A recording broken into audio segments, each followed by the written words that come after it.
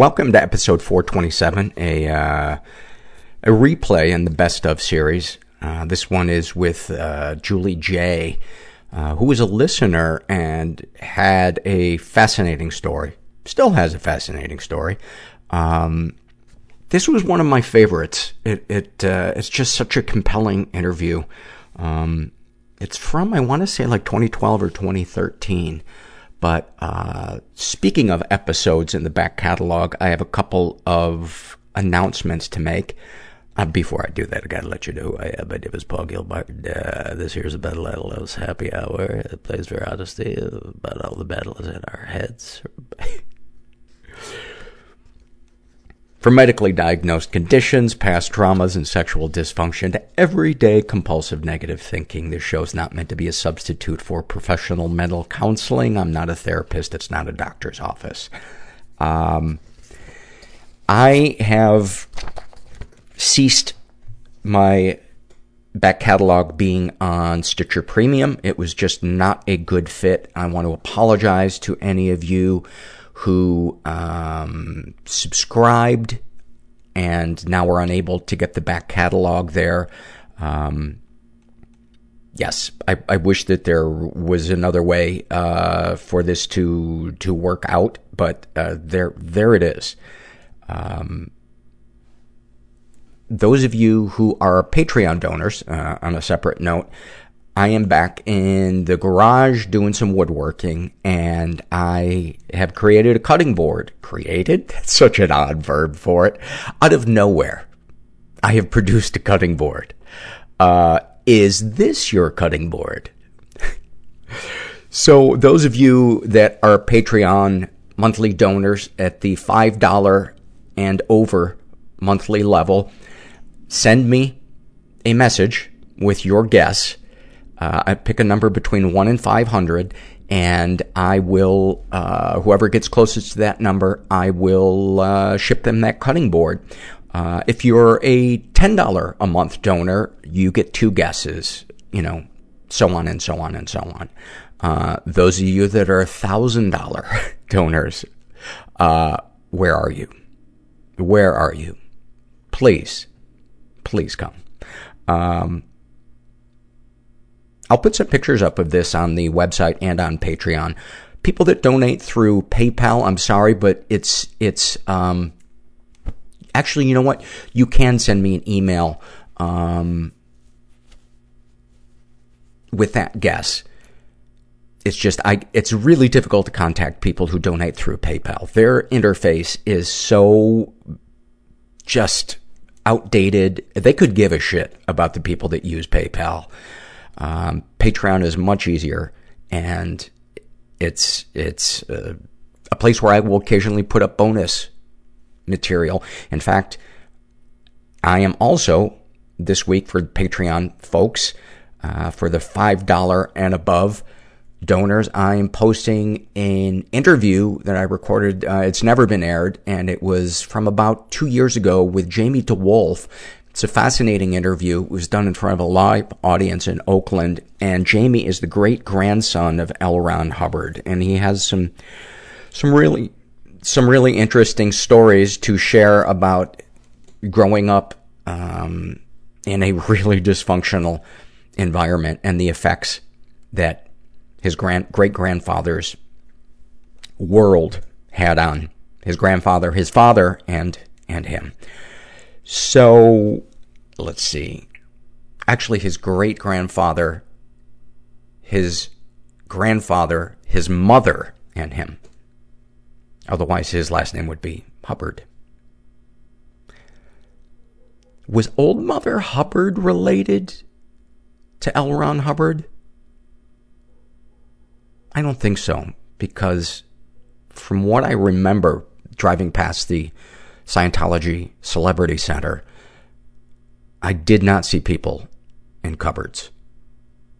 I'm going to have to look into this. I'm sorry, this is one of those moments when my brain is working slow. I timed my coffee badly, and I ran out of one of my meds. I thought it had been shipped to me, but I had changed insurances, and I'm just having trouble putting sentences together. So currently, the back catalog, currently episodes from 2017 forward are free and available wherever you listen to your podcasts.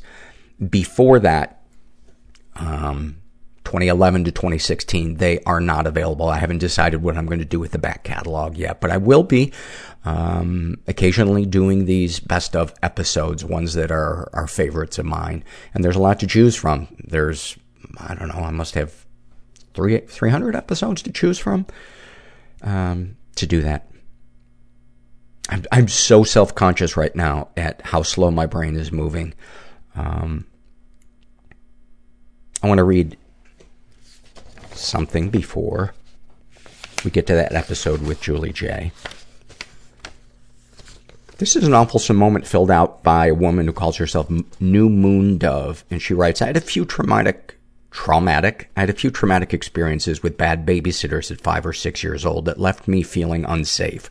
Those first feelings of shame and fear morphed into wanting to be in control and not at the whim of immature babysitters and unknowingly irresponsible parents. This led to full-blown tantrums triggered by things like toys breaking or when my boots burned from drying too close to the wood stove. They weren't perfect anymore, and I flipped out. The way I coped with the lack of control was by insisting I only wear the color red for at least a year. Luckily, my mother relented. Obviously, being in control of life is unattainable, with even less agency when you're a vulnerable child. At 14, my perfectionism grew worse and more distorted when a woman who lived 4 houses down from me was murdered in front of her young children. That left me feeling really unsafe and out of control. Plus puberty, plus a power struggle and court trial between my divorced parents with me in the middle. In an attempt to gain control, I starved myself until I was depressed and sick with pneumonia and blacked out whenever I tried to stand. Then the pendulum swung and I gorged on food for 10 years, completely out of control. Though my eating habits are healthy today, I still revert to eating sweets when I feel anxious, which makes me more anxious. At some point during my early 30s, I stopped resisting and trying to be in control. I trained my mind to have faith and to think positively about people and events and myself, leading me to better relationships and a meaningful life. I started to express my feelings in a healthier way and became a better communicator. I still worry, but it's not a constant state anymore. Generally, I'm a very happy person and feel satisfied with my life and relationships. When I go through times of struggle, I see a therapist to help. Perfectionism still has its hold when it comes to sharing the art and music I create. I see why so many perfectionists, aka control freaks, become artists and musicians. Or is it the other way around? We need to have control, and the ultimate control we can have is by creating our own worlds, songs, artwork. But then putting that art out into the world, that means letting go and losing control. People can mock you and disparage you and make you feel lousy about your creations. So I'm still working on that, but it feels like as I age, I care less and less what others think and feel more free to be me and share the songs and art that I make. Thank you so much for that.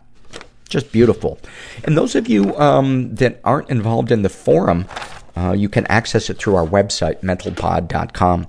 And there is a thread under there where you can share your creativity. So feel free to do that. And there are tons of threads on a variety of topics in the forum. Pretty much every topic that you can imagine. Yes, Paul, every topic you can imagine. What it's like to eat chili on the moon. This is also an awfulsome moment filled out by a woman who calls herself Ninja Unicorn. She writes, I was diagnosed with bipolar disorder 2 about 4 years ago. A few days ago, my best friend texted me saying that her therapist is sending her to a psychiatrist to get diagnosed for bipolar disorder 2. Ever since that first text, we've been sharing our fucked up mania stories and laughing our asses off at all the ridiculous garbage we've done. Now, I don't wish bipolar disorder on anyone, but it's been a riot hearing someone else's mania stories since no one else in my life has bipolar. I tell you, once we get help and open up, that is one of the beautiful things about it, is being able to heal and occasionally laugh about it and get coping strategies from people, and more importantly, to feel that comfort of not being alone. That's why I started this podcast. One of our sponsors today is Madison Reed. I'm going to tell you right out of the gate, you deserve gorgeous professional hair color delivered to your door for less than $25. And I'm not kidding. For decades, women have had two options for coloring their hair: outdated at-home color or the time and expense of a salon. Women, that was such an awkward transition to the next bullet point. Well, I'm just going to let me say this. The listeners who have tried Madison Reed, the response has been overwhelmingly positive. People love the convenience of it, the affordability of it, how simple it is to use, and more importantly, the quality of the hair color and the fact that there aren't any toxic fumes. So, find your perfect shade at madison-reed.com. And you guys, the listeners, get 10% off plus free shipping on your first color kit with code MENTAL. That's code MENTAL at madison-reed.com. Another sponsor for this podcast also is BetterHelp.com. If you've never tried online counseling, I'm a big fan of it. I talk about it all the time on here. And I love my counselor. Her name's Donna. She rocks. She helps me so much. And it's really nice to not have to leave my house and do our weekly counseling. Just do it on my laptop, video. And love it. Love it. So if you're interested in trying it, go to betterhelp.com/mental. Make sure you include the /mental so they know you came from this podcast. And just fill out a questionnaire and they'll match you with a betterhelp.com counselor, and you can experience a free week of counseling to see if it is right for you. And you need to be over 18. All right. Lastly, before we get to the episode with Julie J, and there's also surveys at the end of this episode with Julie. This is filled out by, it's an awfulsome moment filled out by a woman who calls herself I Done Fucked Up. And she writes, as a 20-year-old bisexual woman who's never really had a relationship before, thank you, anxiety, depression, and trust issues, I have a fair bit of experience with masturbation, as most lonely young adults do. I've wanted to purchase a vibrator for a while now, but living with your parents means the odds of that turning out okay are slim to none. Nevertheless, my mom and I were out the other night at the mall, and I finally worked up the courage to buy one of those $10 little bullet vibrators from Spencer's, pretending that I was going to buy a new wallet instead. I did need a new wallet. It just wasn't the target item of the night, per se. I hurried in, grabbed the wallet I had eyed earlier, and haphazardly made my way to the stand where they sold the personal items, grabbing a little blue bullet and hurrying to the cash register. I paid for the wallet with my debit card and then decided to pay for the vibrator in cash. My father has access to my bank info because he set it up for me when I was still a teenager, and I really don't need him knowing that was on my list of purchases. It's at that moment that I look up to see my mom wander into the store. She strolls up to me, completely unaware of what else I'm buying and presuming I'm finishing up my transaction with the wallet, until she glances over and sees the cashier putting the vibrator in the bag.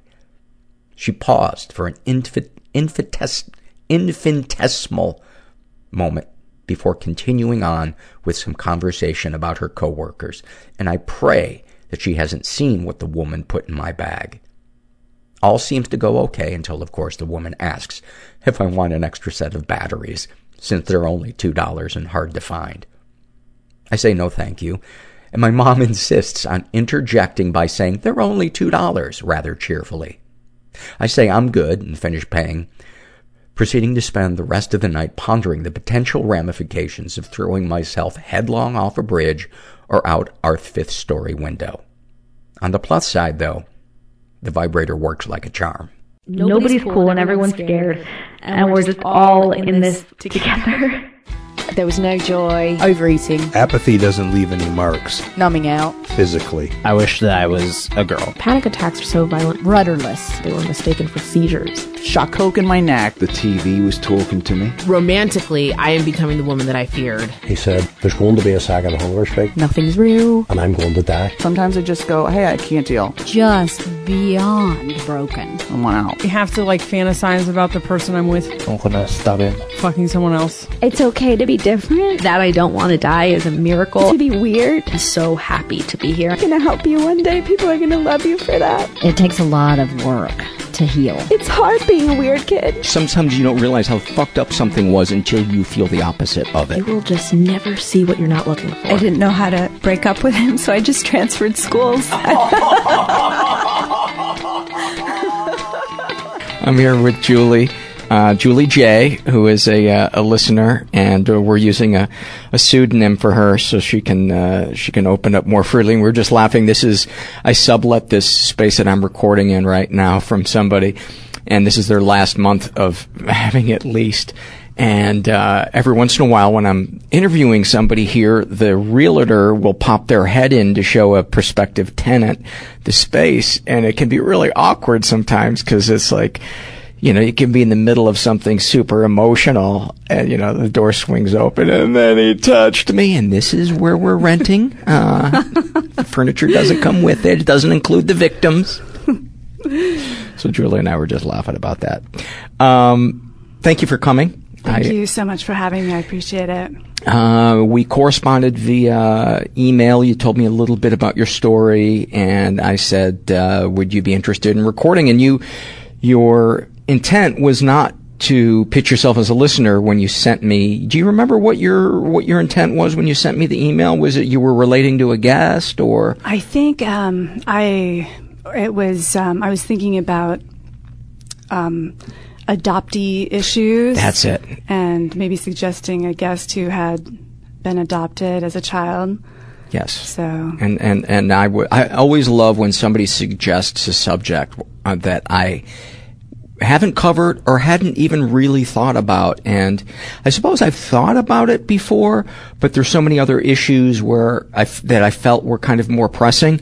But I think it's a great topic, and I'm glad you're here. Don't let us down. I'll try my best. So, where would be a good place to start with your story? There's so many things. You're a court reporter, not a reporter, a transcriber. Court interpreter. You speak Spanish. Correct. And is it civil? Is it? It's a combination of criminal and civil. It used to be 100% criminal, and now I do both criminal and civil work. So is the civil a little more mellow? The civil is much more mellow. Yeah. Most of the time. I mean, sometimes it gets contentious as well, but criminal is everything from murderers, rapists, child molesters, so alleged murderers. Yeah. Sure. And I'm sure there are a portion of them that were innocent. Right. What portion of them do you think? From the trials that I have done, maybe 1%. Yeah. So, yeah.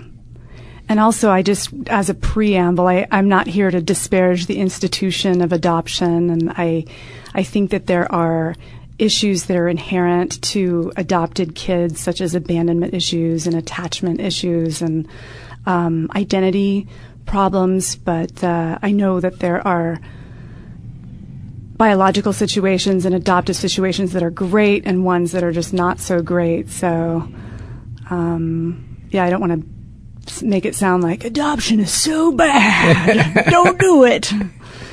No, I don't. I don't get the feeling that is going to be an issue.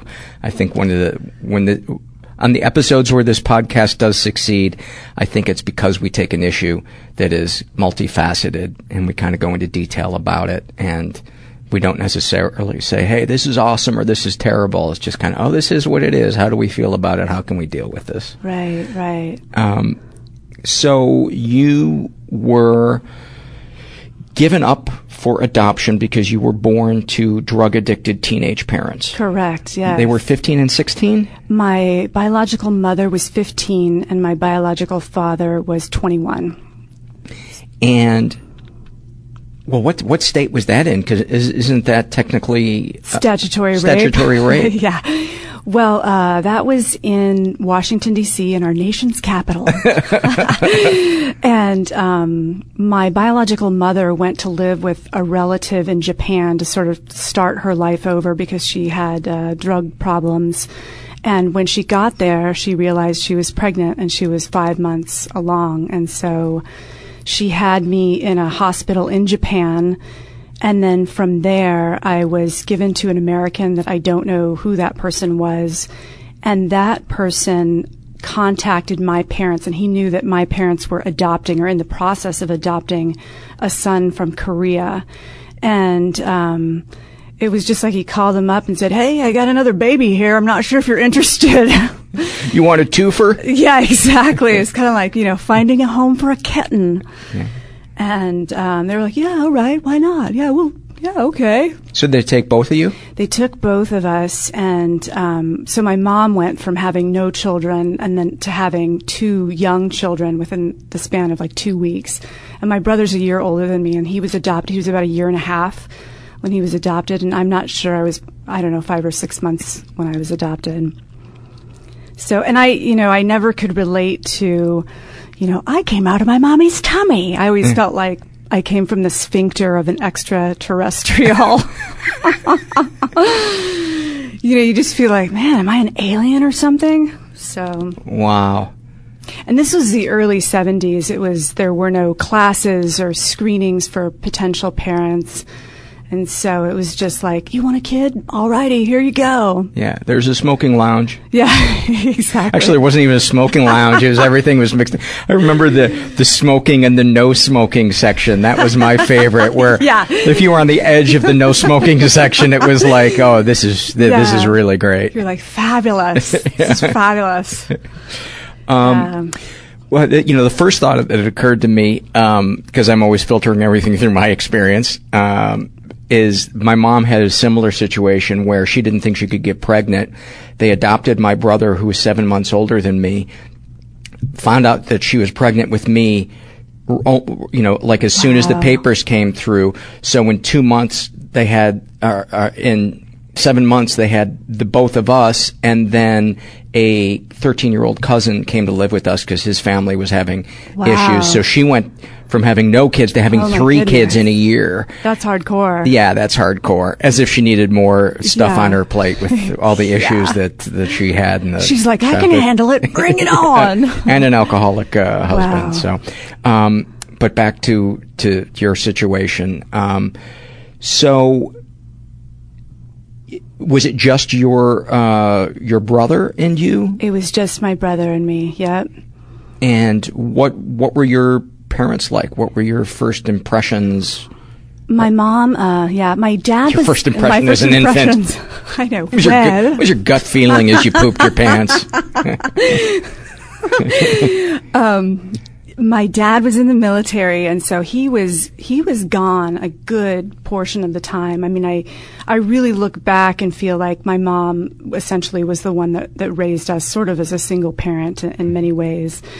And my mom... was your dad a combat vet? He was a combat vet, from Vietnam. And, he's very military. I remember going to see the movie Avatar, and that military general in Avatar is sort of like a caricature of my dad. My dad doesn't really understand depression or nervousness or anxiety. He's like, snap out of it! Snap yourself out of it. Do push-ups. Yeah. Wouldn't it be nice if that worked for you? Do you think that works for him, or do you think he tells himself that works for him? I don't know. I mean, I'm so envious of his genetic makeup that whatever he thinks works for him seems to be working for him.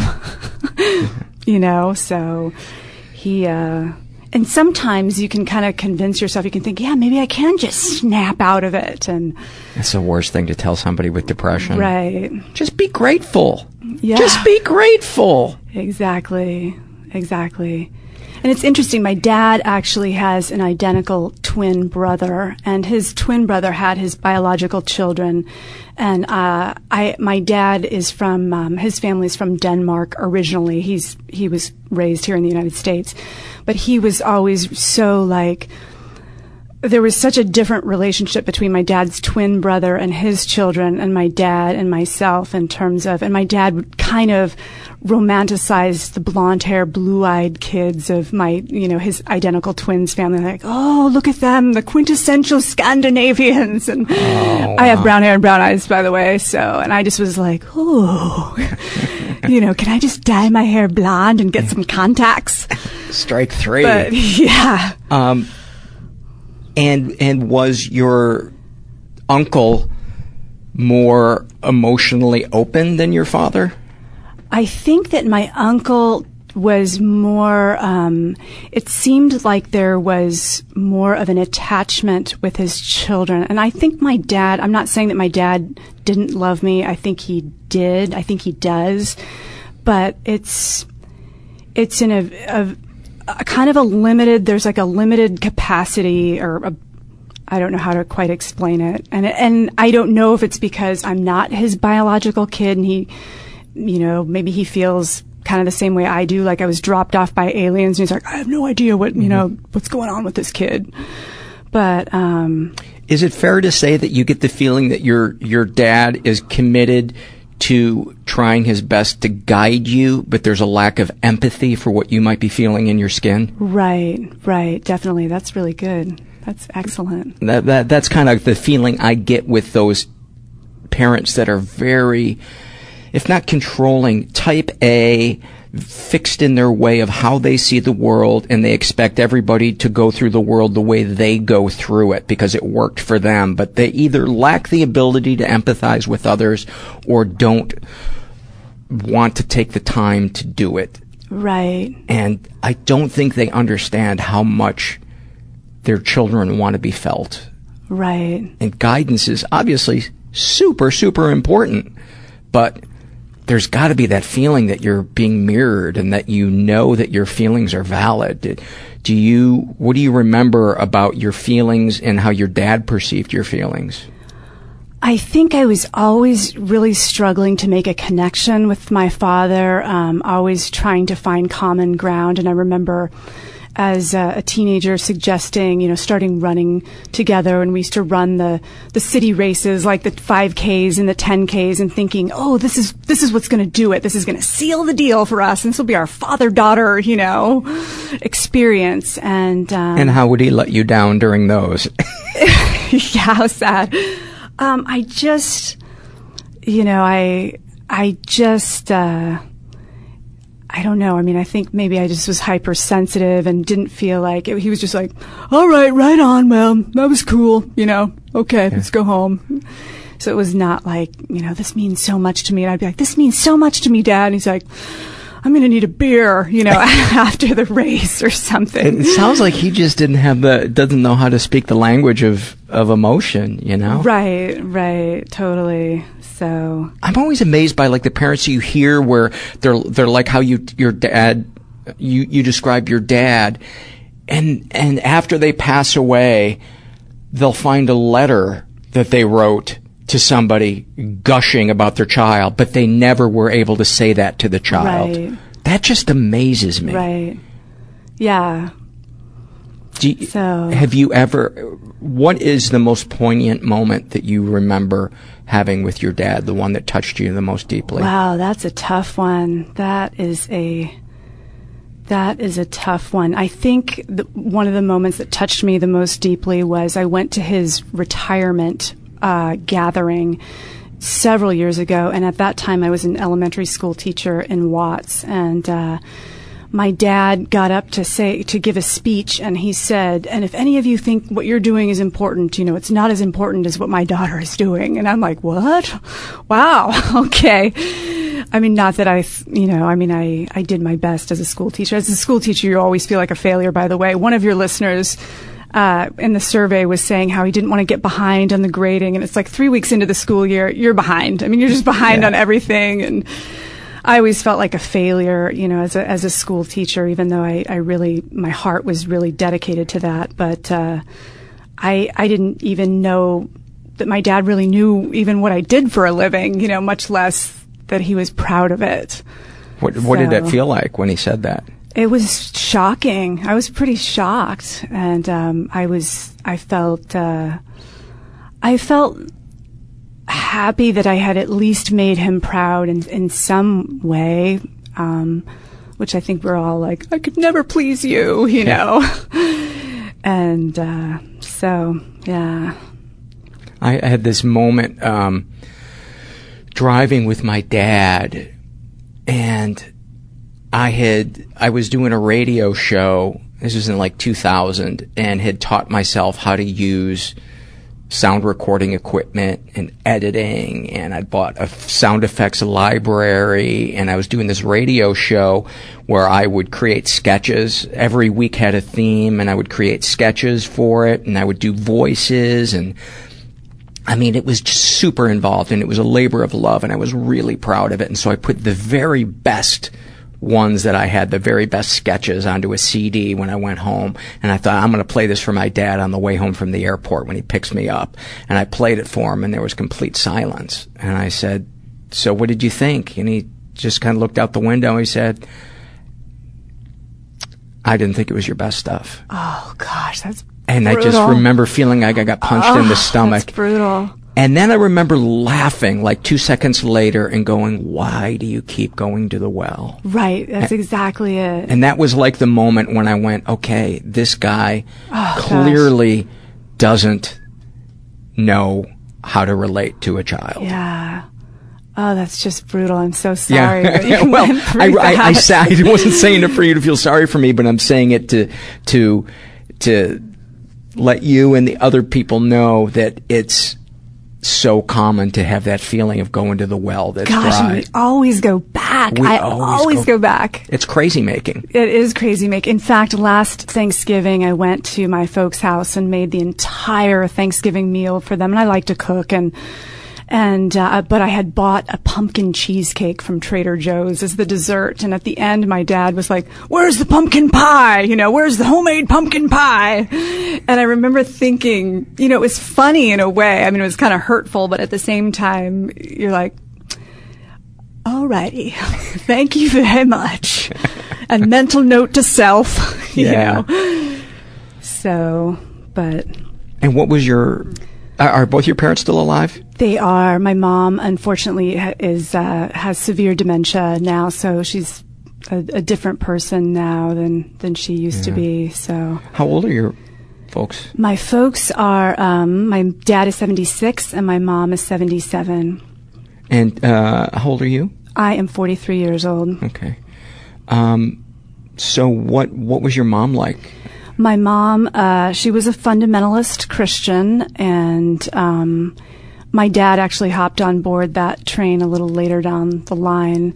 And I think, her religion gave her a lot of comfort, and there's some interesting things that happened, that's for sure. She had a very terrible childhood. She was sexually abused by her biological father over an extended period of time. From the time she was a small child till the time she left home. Oh my God! And and I think she turned to religion. It sort of it was a comfort for her. And on a side note, she had my grandfather babysit us as children. And I remember asking her about that later. I was like, you think that was a good idea? And she was like, the Lord tells us we need to forgive, and I love my father, and I forgive him, and you need to learn to forgive him too. And interestingly, I don't remember any incidents with my grandfather at all, but my mom came home once to find him with no pants on in my room. And I don't have any recollection of that. So it's like, if a tree falls in the forest and no one here, does it count? And oddly enough, she continued to have him babysit us. After she found him with no pants in your room? Oh my. And I think it was just like this level of denial that just, you know, and I think the general theme of my childhood, when I look back, is just unprotected, just completely not protected at all. And you feel like, you know, I think in a way I just felt like I wasn't worth protecting. And the other thing that strikes me is that your parents both sound like slaves is too strong of a word, but slaves to tradition. Right. Where the thought of questioning what happened before them and questioning the authority was just too terrifying for either of your parents, because I mean, that, to survive in the military, you can't question authority. Right. And for your mom to have survived that and then to become a fundamentalist Christian, I mean, you can't be asking yourself, you can't be questioning. It just sounds like it was a safe way for them to turn their minds off and to say, I'm going to accept everything as it is. And while I think there's a certain kind of beautiful surrender in that, there's a lot of shit getting swept under the carpet. Right. That's a really, really good observation. Yes, totally. Totally. And my mom, it's interesting because she invented these refrains for each, my brother and I, and she would just interject them at regular intervals. And I think that she thought that, you know, they were something positive. And mine was, you were headed for a Japanese orphanage, and if we hadn't adopted you, you would have landed in that orphanage and no Japanese would have ever adopted you because you're not Japanese, you know. And she would say this to you for what purpose? And I think it was to make you grateful? Like make me feel grateful or make me feel relief that I had been saved from certain doom. And my brother's, I feel bad, my brother's was worse than mine. My brother's was. And just as an aside, there was no basis in reality for either of these. I think these were things that she just made up. And his was, you were the son of a Korean prostitute, and if we hadn't adopted you, you would have been a steely boy on the streets of Seoul, Korea. Oh my. Her words. Yeah. Oh my God. And I remember my brother and I mean, just made us feel like shit. And yeah. Wow. Wow. And I suppose in your mom's mind, she thought she was imbuing you with gratitude and she didn't know that she was making you feel like trash. Right. Totally. Totally. And that's in her defense. And I feel bad because I feel like I don't want to paint these people out to seem like these one-dimensional characters. And I remember listening to your show with Christian Finnegan, and he was like, and now I'm rounding up to just rip them to shreds. I mean, there definitely were sweet moments and things like that. And unfortunately, the overarching theme of things was not that, which is... Well, let's hear some of the sweet ones, because I think a lot of times that gets lost, and I'm as much to blame as anybody else. And I think that's what makes confronting the abusive times so difficult, because you can't hold those two ideas at the same time, or it's very difficult to... Right. You feel like you're betraying one version or another. Yeah, but people are complicated. Very, very complicated. My mom used to sew, and she sewed matching outfits for us, and she entered us in a mother-daughter look-alike contest. So did you look alike? We did not look alike, and we did not place in that contest. Unfortunately, but I felt so bad. I mean, it's something that's so poignant, because from the perspective of a woman who wasn't able to have her biological children, you know, to enter us in this contest to create this, you know, bond, or I don't know. Do you think she was doing it for her or for you? I don't know. I'm not sure. I'm sure it was partially for her in a few ways, but yeah. So how did you feel? What are some other sweet moments that you can think of? Let's see. That's it. Yeah, that's all. The failed contest. The failed contest. The rest was a parade of tears. Yeah, that's funny. I may have to get back to you on those. There's some fun. I mean, well, they're not very sweet, but it's interesting because I read this author whose name is Elizabeth Kim, and she wrote this beautiful memoir about, she was from Korea and she was adopted by a fundamentalist couple. I guess adoption's real big in the fundamentalist circles. So, and there were so many things that were just, I read that rang true.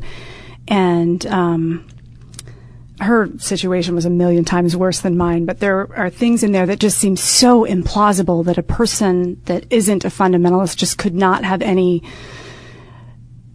point of reference for. And so I can give you a couple of those nuggets. Sure. And my thought about the fundamentalists adopting is, thank God, the people that are vehemently anti-abortion, when they step up and they do adopt kids, I think to myself, well, hey, at least they're being consistent in their view. It's the ones that, are anti-abortion and they're taking 1,000 fertility drugs and adoption is completely out of the question. It's like they want people to birth these children, but they don't really care what happens to them once they're birthed.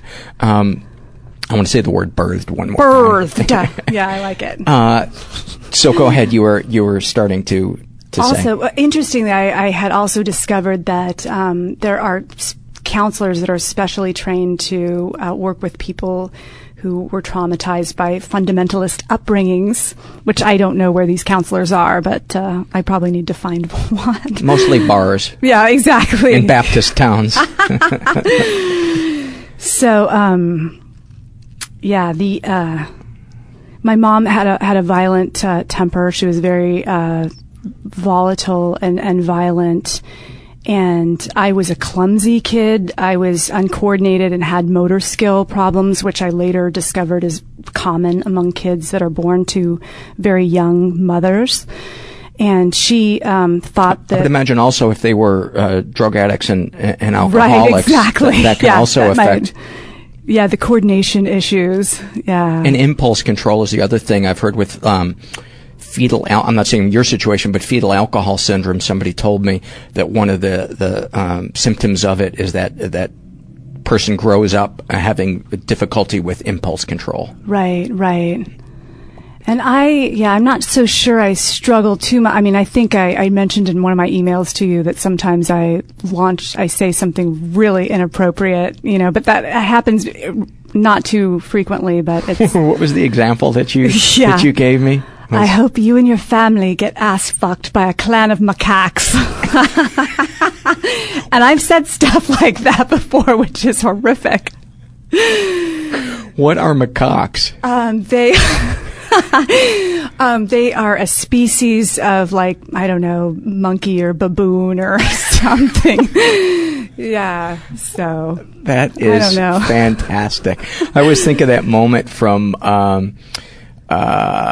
what is that Martin Scorsese movie, The King of Comedy, where the Jerry Lewis is on the payphone and the woman fan is saying, "I love your stuff. I love it. Thank you very much. You're my favorite comedian ever. Thank you very much. Can I get an autograph, ma'am? I'm busy right now. You should die of cancer." Oh, that's too funny. But I do love that when it just all of a sudden, out of nowhere, it just that rage just pops up. Well, how could your mom not have all of that negative energy that she took from your grandfather over those years? How could that not come out in some sick way? And I think that she had rage blackouts, which makes total sense. I think she wasn't really aware of what she was saying or doing when she would go into these rage blackouts.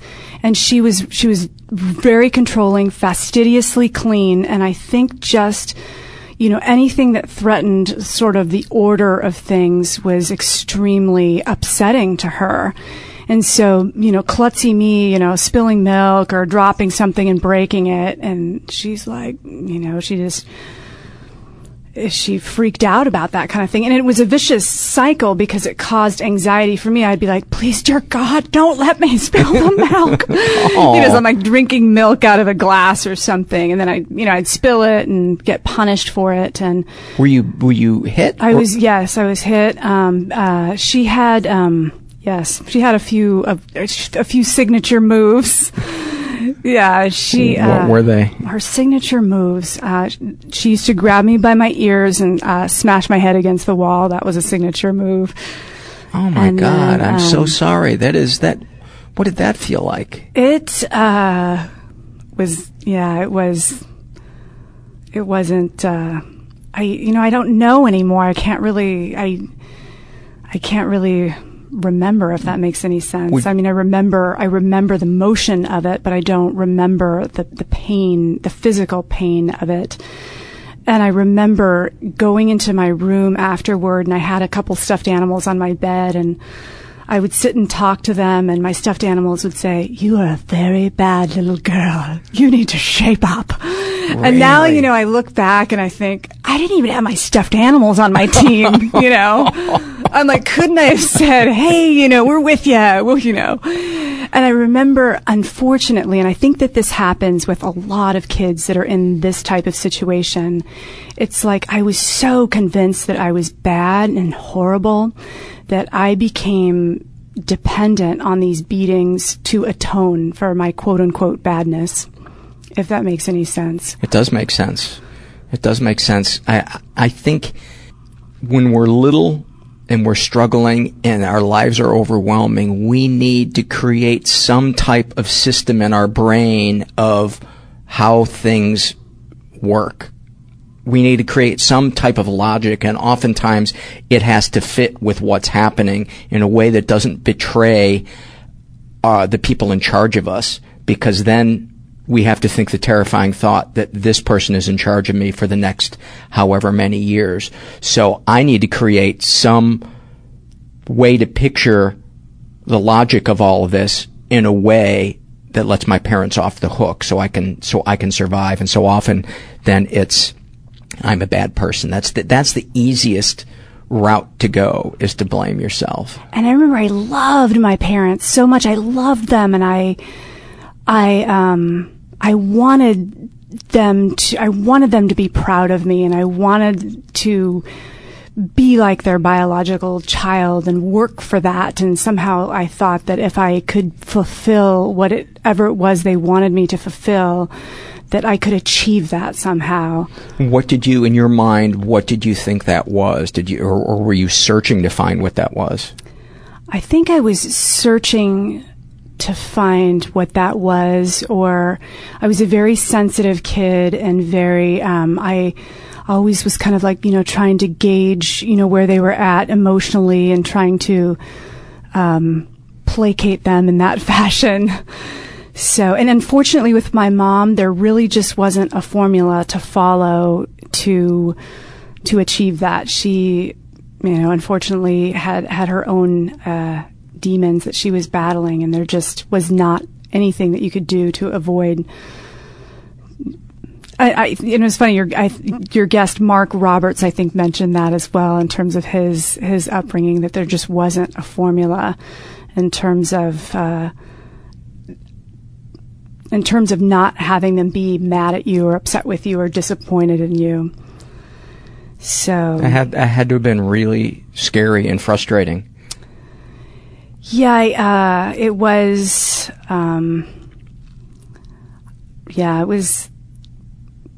It was frustrating. But what do you remember thinking about yourself, your image of yourself? I just thought that I was the spawn of Satan, that I had just come from hell, literally, and I was like. The crazy thing is I still struggle with that, and I feel like I do all of these outward things to be like, I'm not from hell. I'm donating to charity. I'm helping this person with their groceries to the car. I try to do all these things, but deep down, I'm still like, you're from Satan. And just so you have a point of reference, my mom, when I was about 4 years old, and my mom was really, really big into talking about demons and demon possession. That was a huge topic of conversation for her. And she came into my room when I was about 4 years old and said, your room is filled with demons. And she said, but don't worry, all you need to do is invoke the name of Jesus Christ, and these demons can't harm you. But you have to believe 100% with your whole heart, because if you have any doubt, these demons will know, and then they will be able to bring you harm.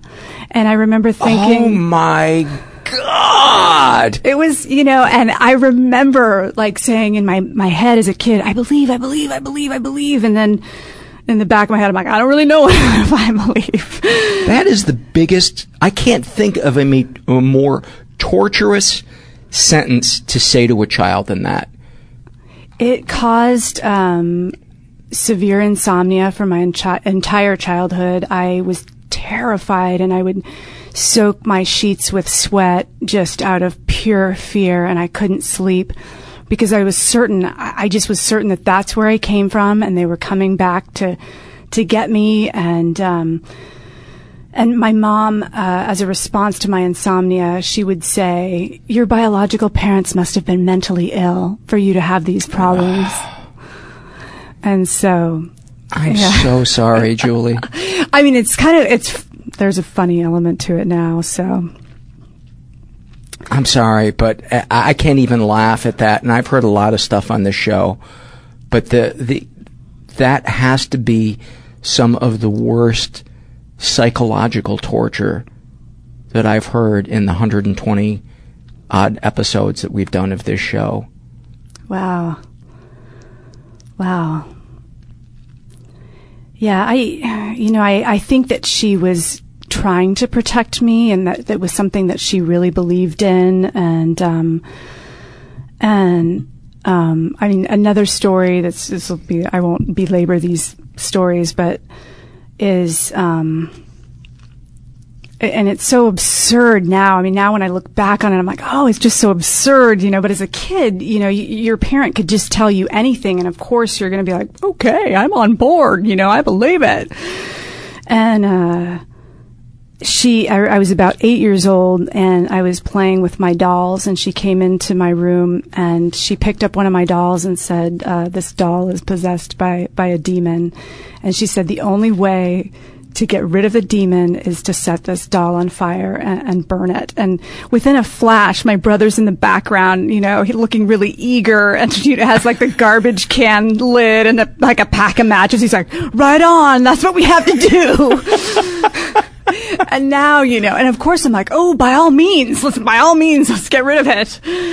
And, I mean, now, when you look back on that and you recount that to someone, people are like, are you kidding? You've got to be kidding.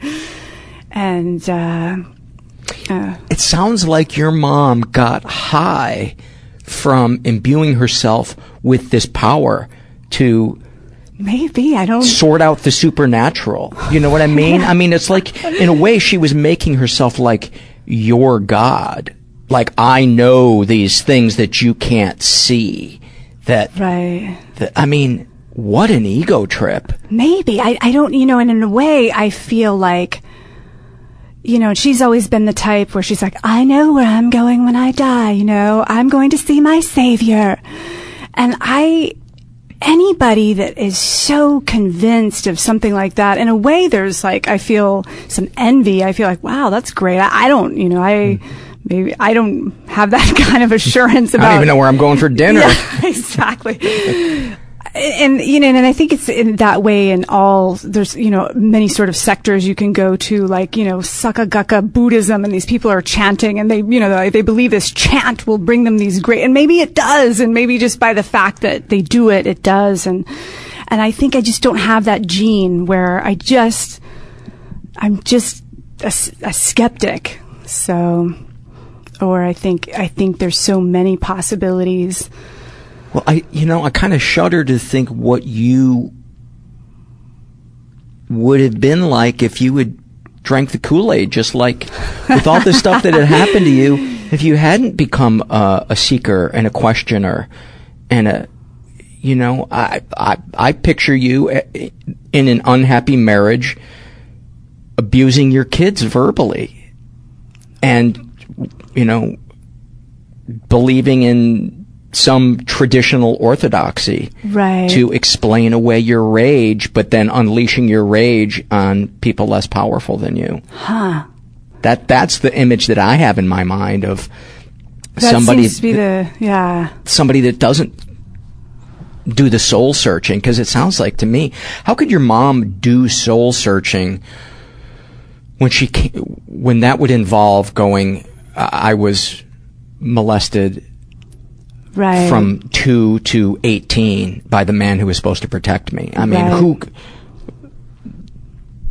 I understand people not wanting to go into that dark dungeon of rage and fear and sadness and abandonment and all of that stuff, but man, it's such a price to pay to not go in there and poke around and say, how did that stuff really make me feel? Right. And in a lot of ways, I mean, I think that she survived in the way that she was able to, and there is something to be said for that. I mean, there were casualties, but what do you mean when you say casualties? In terms of, victims of her rage or her abuse. And meaning you and her brother. Exactly. Yeah. Or you and your brother. Exactly. So, but at the same time, I think, well, it does exhibit some strength that she went on and she made it in some way. So I can cut this out if you'd like. What's the worst thing you've ever done? The worst thing I've ever done? Oh gosh. I know this is going to sound really pathetic. I don't know. The thing that I regret the most, I sat behind this kid in the 6th grade, and his name was Joey, and he had a deformed arm because he had been burned in a severe fire or something. And I was such good friends with Joey. And the kids started making fun of us and calling us boyfriend and girlfriend. And I, was mortified, obviously. And then when Valentine's Day came around, I gave everybody a Valentine except for Joey. Why? Because I just was like, I don't want them to think that there's something happening between us. I know that's not that bad, but it's horrible. Like, I wish I could go back and be like, he was so hurt by that. And I just wish that I had not been so concerned with what other people thought. And I wish I could just be like, yeah, fuck you, But you were a kid. I know, but still. So what's the worst thing that you've done as an adult that you can think of? Gosh. Telling people they should be fucked in the ass by a macaque? Yeah, probably that.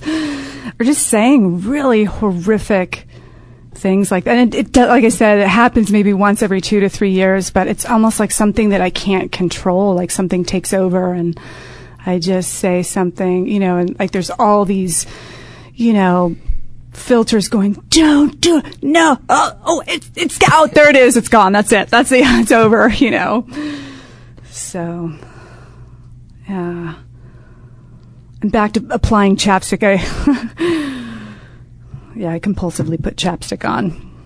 What is the theory or feeling behind putting the chapstick on? It just feels good to do it, or your lips do actually get dry? I think when I'm nervous, they get dry. My mouth just dries out. So. Are you nervous? Oh, yeah. Why?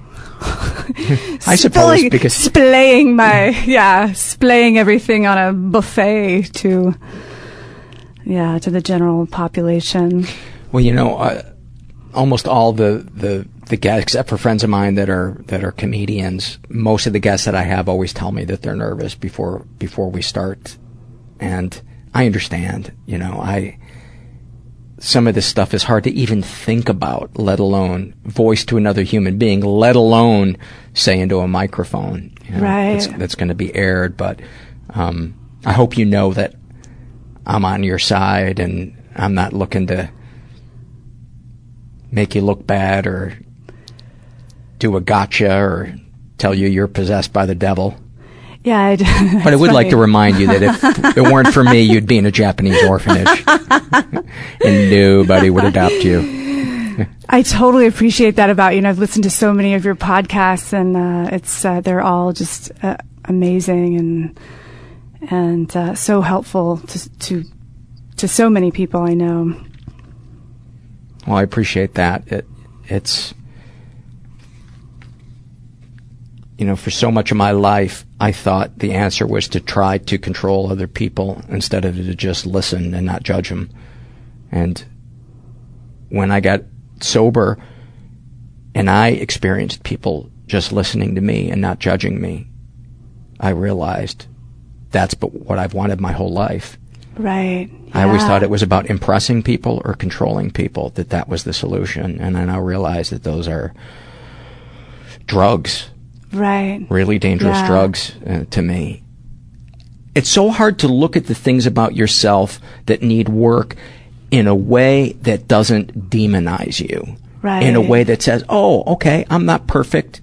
That's okay. That's just my particular wart or whatever you want to call it, in a way that doesn't make you less than anybody else, but just kind of let you know, hey, this is a little issue I got. I'm just going to kind of keep an eye on that and hopefully give other people the leeway that they've given me in so many circumstances because I couldn't see that that's what I was doing. Right. Yeah. Does that make sense? Do you feel like you are able to look at parts of yourself that are flawed in a way that isn't self-hating but is accepting and, hey, let's move forward and just be aware of this? Wow, it's tough. I think it's so much easier for me to forgive other people and not forgive myself. And it's forgiving yourself is just such a huge, I mean, cognitively I can see how it's done, but in terms of being able to emotionally synthesize that, it's just such a challenge. It seems sometimes so difficult. So I don't think I have gotten. I think I deal with severe issues of self-hatred. What are some of the greatest hits in your mind of why Julie's a piece of shit?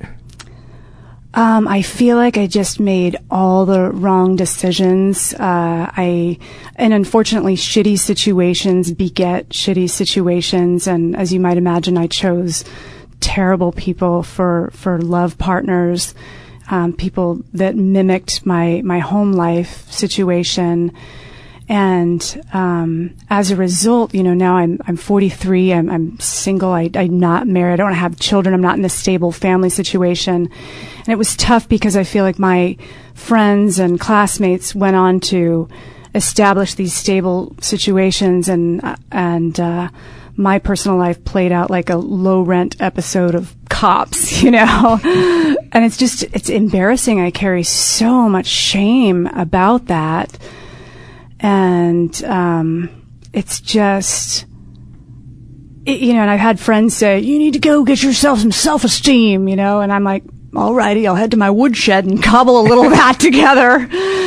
Well, you think, where do you get that from, Yeah, it's so funny, Julie. The first 5 minutes of meeting you, my first thought was, she looks so put together. She's got a good sense of humor. She's personable. And yet you have this incredibly low self-esteem. You have the thing that so many of us suffer from. And I've had people tell me this before. I wish you could see yourself through my eyes. I wish you could see yourself through the eyes of the universe that created you. And see that those good parts of yourself, you know? That's mighty kind. Thank you so much. I'll be writing a check to you momentarily. Yeah. What do you like about yourself?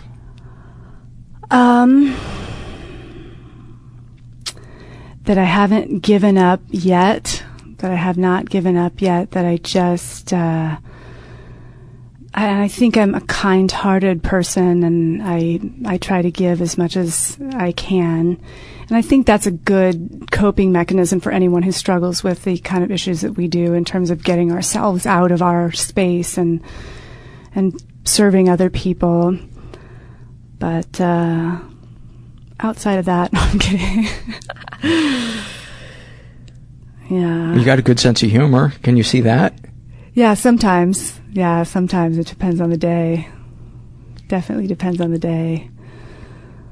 So, yeah. And there's, and I do think that, there are, sometimes you look back at your life and you're like, man, that's absurd. I can't. And there is humor in just in those things, which ultimately you have to laugh at those things and not just, steep in the brine of agony, which is so easy. It's so easy just to, settle into that liquid. Mm-hmm. So, but it's hard. I think that there's so much loss in life, and there's so much, like you were saying, like where you're going to that well, you're going to your dad, and you put this thing out that you created and that you put your heart and your soul into, which was the voiceover tape that you made, and to have your dad. It was a CD. It wasn't a cassette. God I'm damn sorry. it. This fucking interview is over. You can tell how old I am, right? Yeah. In my 40s. It's all I'm about 50. the tapes. I'm 50. You look very young, by the way. Yeah, thank you. But, it's the loss of coming to the realization that you're never going to get anything out of that. And it's almost like a death to grieve when you finally come to that point where you say, this man is not going to wrap his arms around me and say, good job, son. I'm so proud of you, and letting those people go in our lives. I still yearn for them. I have a very superficial relationship with my parents, and I've had that relationship for years just because that's the way it panned out. It's not that I wanted it to be that way. I wanted it to be so much more. But they didn't want that. And I have to respect their wishes and go to people that do want that. So who do you go to? I've got great friends. I have a biological sister who's just an amazing person. How did you find her? That's a convoluted story, which it might be boring, but, and just to clear any kind of confusion up, she and I share the same biological father, and our biological mothers are sisters. So it sounds like very Mormon, but it's drugs were the mitigating factor in that equation. And how old is she? She's 3 years older than I am, and I remember as a child, sitting laying in my bed and just praying for a sister and wanting to have a sister that loved me, and I got that. I got it. What did that feel like? Huge. It just, when I met her later in life, I was about 29 years old, and she is so loving, and it's like her life was horrific in a whole different way, and she was raised by my paternal grandmother, and we just cling to each other now. And she live near you? She doesn't. She lives on the other side of the country. So, but we see each other, and we spent our first Christmas together last year, which was super emotional. And does she have a family? She is. She's married. She has a daughter and a grandson. So, but obviously, there's a bond with you that's very kind of primal, and it is. It sounds like almost unshakable. And the interest, when we met each other, we just, we touched each other's faces and looked at our bodies and our similarities, and we were like, oh my gosh, somebody that looks like me. And that must have been amazing. It really was. And it was amazing that she was so open to it like I was, because you hear these other people like, okay, whatever. Nice to meet you. Take it easy, you know. Yeah. So, yeah, and it's a huge, huge blessing, and I'm really grateful for that. What do you remember thinking or feeling in that moment when you were touching each other's faces and going, you look like me, and seeing that her energy and her curiosity matched yours, that the well wasn't dry? It was just so surreal. It was like the Twilight Zone, you know? And it was beautiful. It was super fulfilling. I mean, very, very fulfilling.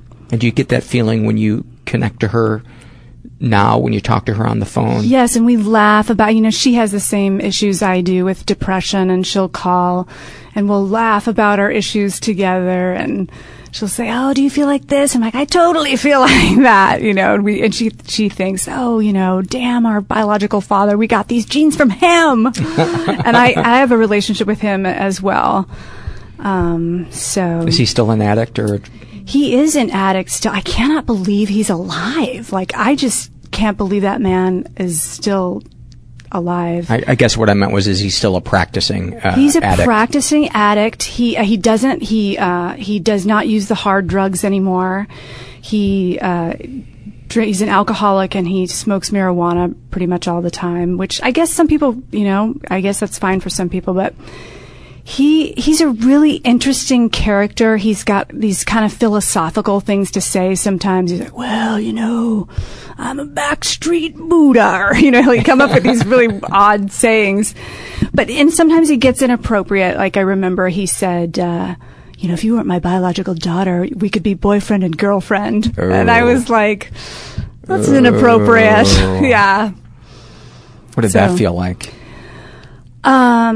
Really depressing, very depressing. I think, as any female feels, we feel objectified, and I definitely feel disposable as a female. And I remember when I was 26 feeling old, like, oh, I'm over the hill, I'm 26, you know, and now I'm like, geez, you know, it's just, it's hard though.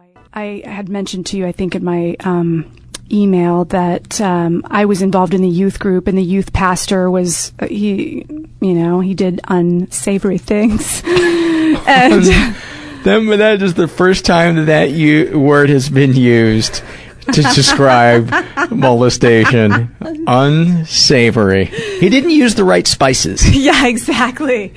How old was he, and how old were you? I was 14, and I don't know his exact age. I think he was in his late 30s. And, of course... Did he groom you? He, No, I don't mean physically groom you. Did he groom you as in winning your trust? Oh, absolutely. You're my buddy. Oh, absolutely. And it was just like... Get you away from the pack. Yeah, and you know, the crazy thing, made me feel special, and I was I ate it all up. I wanted to please him, and wanted to make him happy, and wanted to, you know, continue to get what he was giving. And,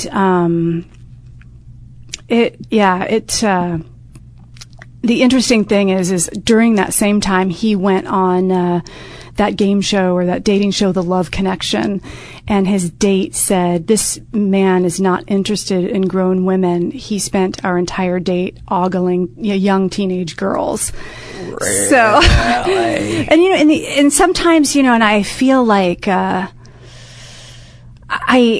have such mixed feelings about that whole episode, because in a way, I feel like there's part of me that's like, who can blame the guy? You know, we were hot pieces of ass, you know, but, and philosophically, you think there's this biological element to it where, and again, you know, yeah, biological element, you've got to employ cognitive override, but I feel bitter toward the biological realities, which are, you know, young teenage girl symbolizes the incarnation of fecundity, you know, which means, you know, he's thinking, bend over and let me fertilize you. You know what I mean?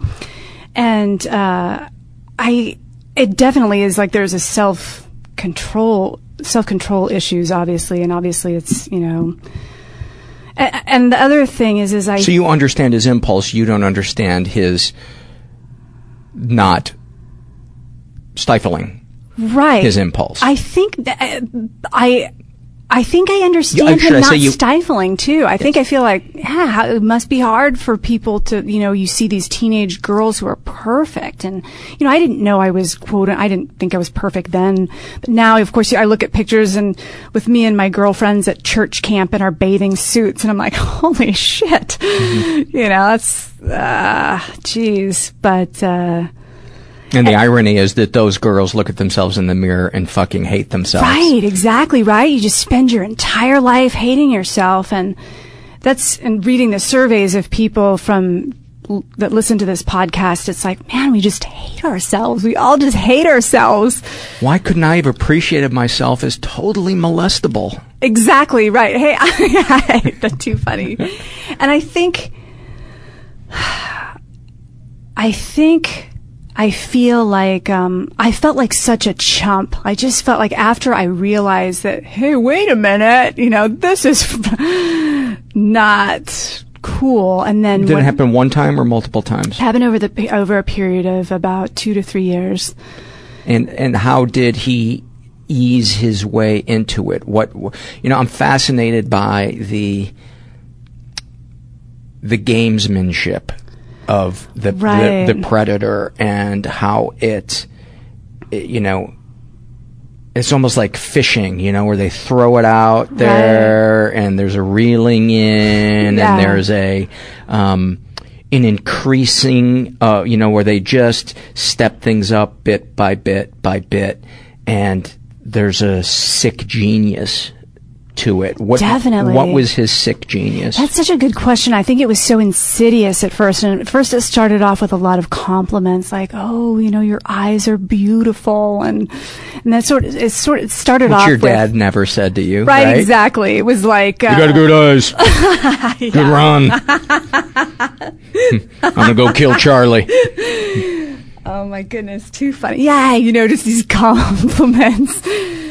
But, and the funny thing is when I compared notes with other victims of his, it's like he fed us all the same bullshit, and we're like, wait a minute, he said that exact same thing to me, you're the only one and this is our special relationship and, that type thing. Man, they should teach kids in first grade, if anybody ever tells you, this is what we have is special, there should be like a button that you can just push. That's right. Yeah, totally. Because I hear that phrase over and over and over again. Is people wouldn't understand what we have is special. We can't tell the others about this. Right. That he fed you all that stuff too. Right. Yeah. So how did it start off and how did it progress? If you're comfortable talking about it, if you're not. Yeah, I'm trying to think again, it was very insidious, and then in your attraction to the situation was purely because he made you feel special with his words. Right, and I think, yeah, exactly. I felt special, and I felt like I was getting love, the attention, the look in his eyes, exactly, and the physical affection, and so and I think I was brainwashed. I think I thought I would marry him or something. I think I was like, oh, we're totally gonna get married. And you were 14 and he was 30. I was 14 and he was in his late 30s. Wow. I didn't start to break out of that. I think it was around my senior year of high school where he had come to some school event that I was in, and my teacher said, oh, it's so nice that your dad could come. And for some reason, I'm like, my dad, This is my lover. Yeah, exactly. And I just... then I started thinking, hey, wait a minute. Because you weren't seeing him as a dad figure. Right, no. You were seeing him as a boyfriend. Right, exactly.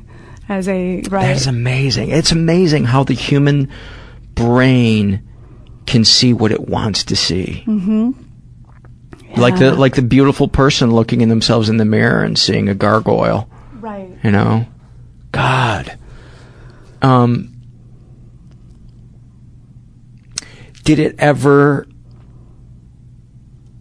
What were the alarm bells that were going off in your head, and when did they start? Did they start before that person said, "Oh, so glad your dad could come"?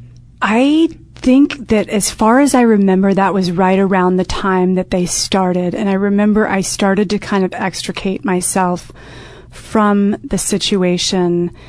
And I didn't get any opposition from him because, of course, he had hedged his bets with several other situations, you know, so... At 18, you were getting long in the tooth. That's right. Exactly.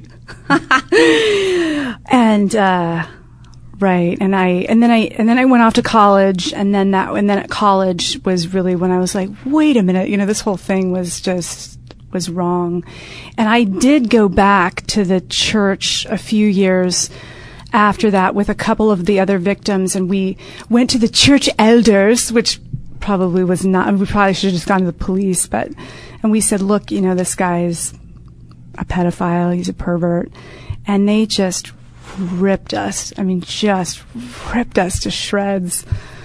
So, How? Just like, do you have, you know, they were like, do you have any evidence? Where are the semen samples? Or, you know, just like you would. Yeah. Why would somebody make that up? And I know there are the occasional circumstance where somebody does do that and it's awful, but God, can't you not be a dick for that? Right. And why would so many, and the thing is there were, the numbers are staggering. And he's this revered member of the community. He's very charismatic and has these people that just defend him tooth and nail no matter what. So, and I think, I don't know that it would have done any good if we had gone to the police either, because he knew everybody. I mean, it was not a super small community, but it was a pretty decent sized community, and he just knew everybody.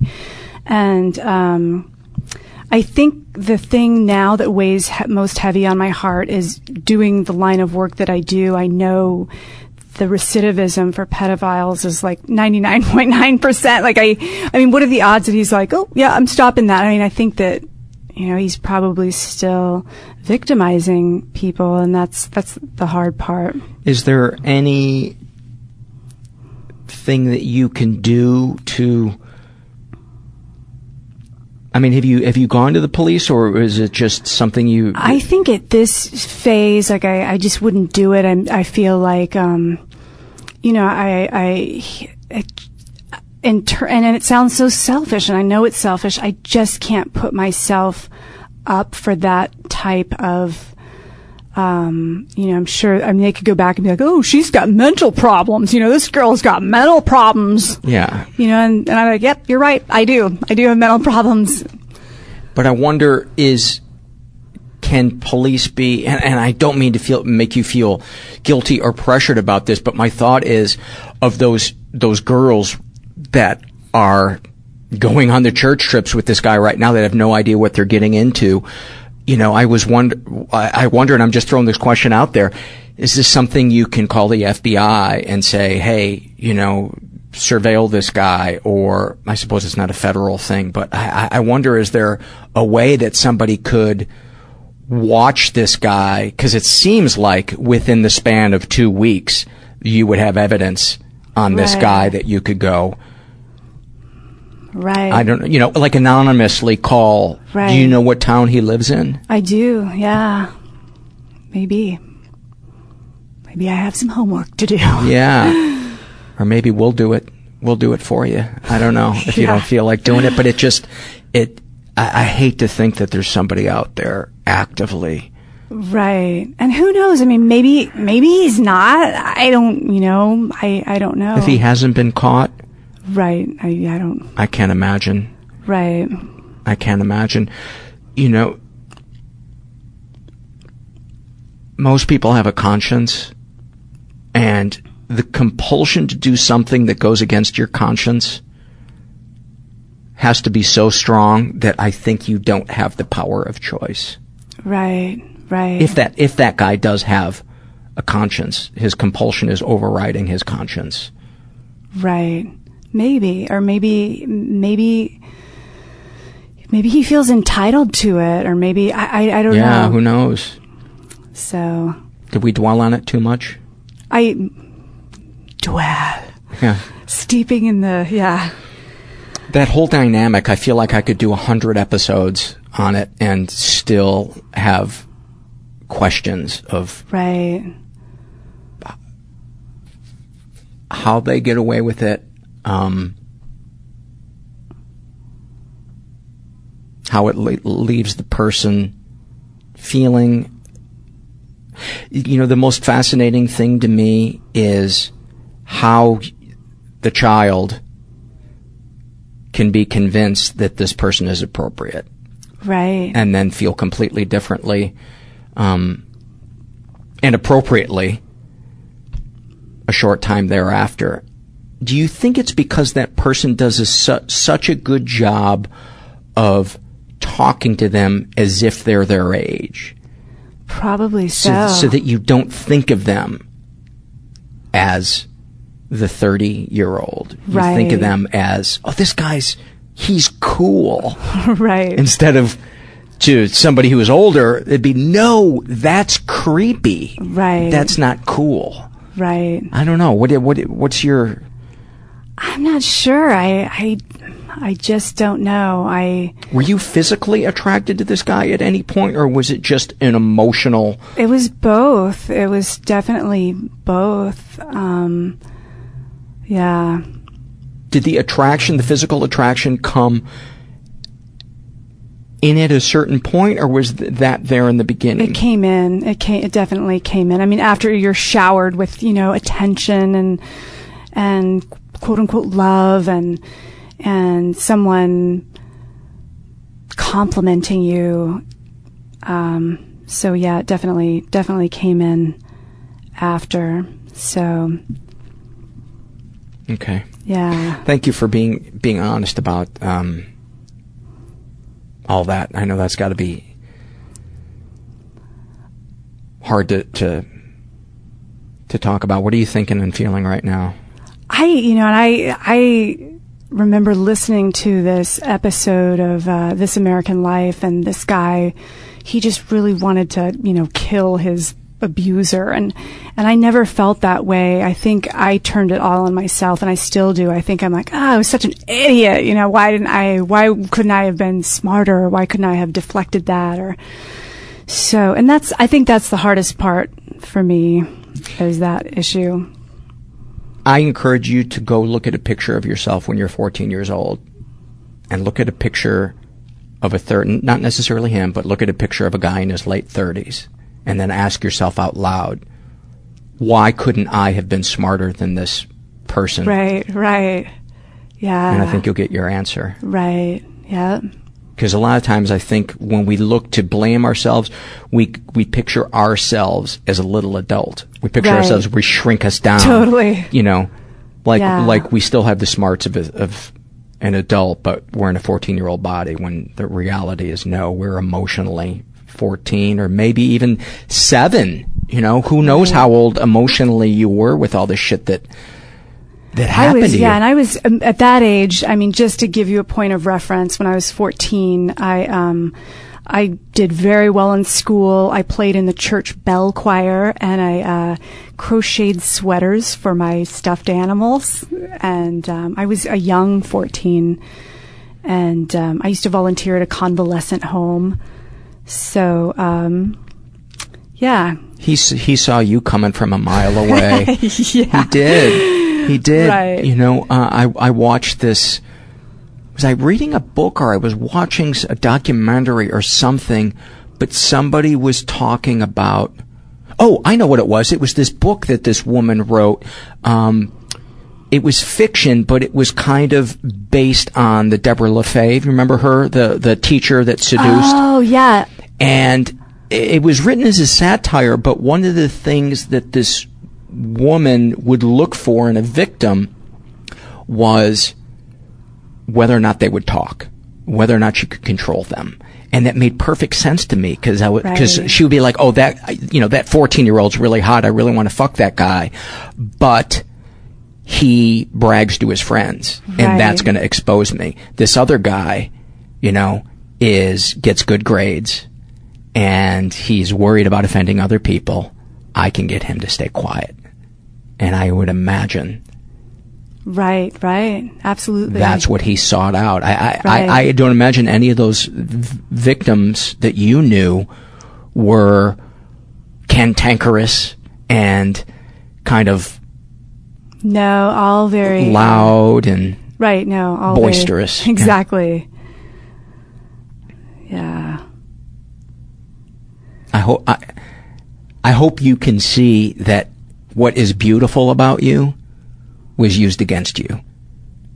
That is beautiful.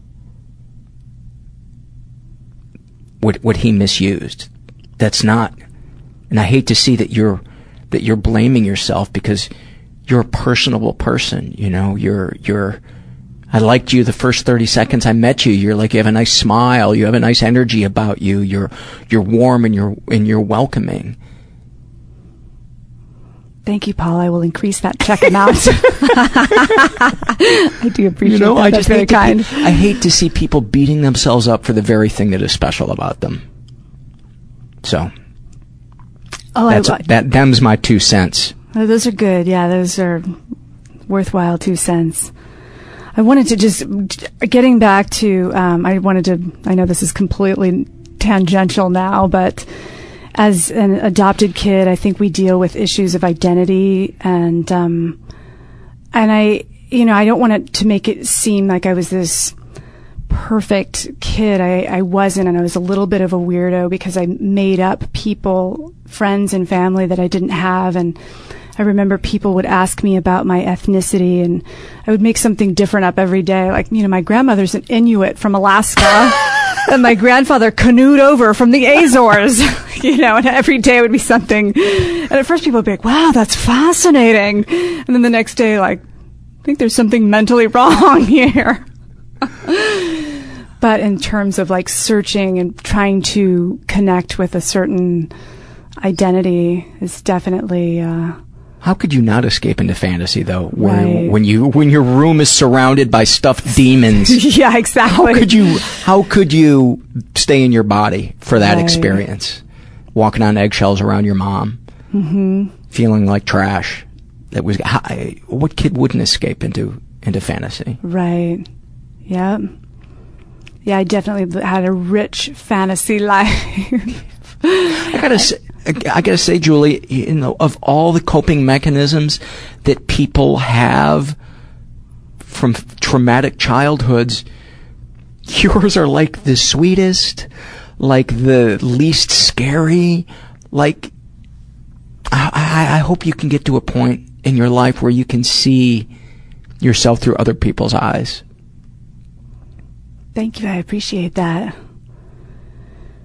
I think... How awkward would it be if I came onto you right now? Yeah, that's too funny. So pretty in that top.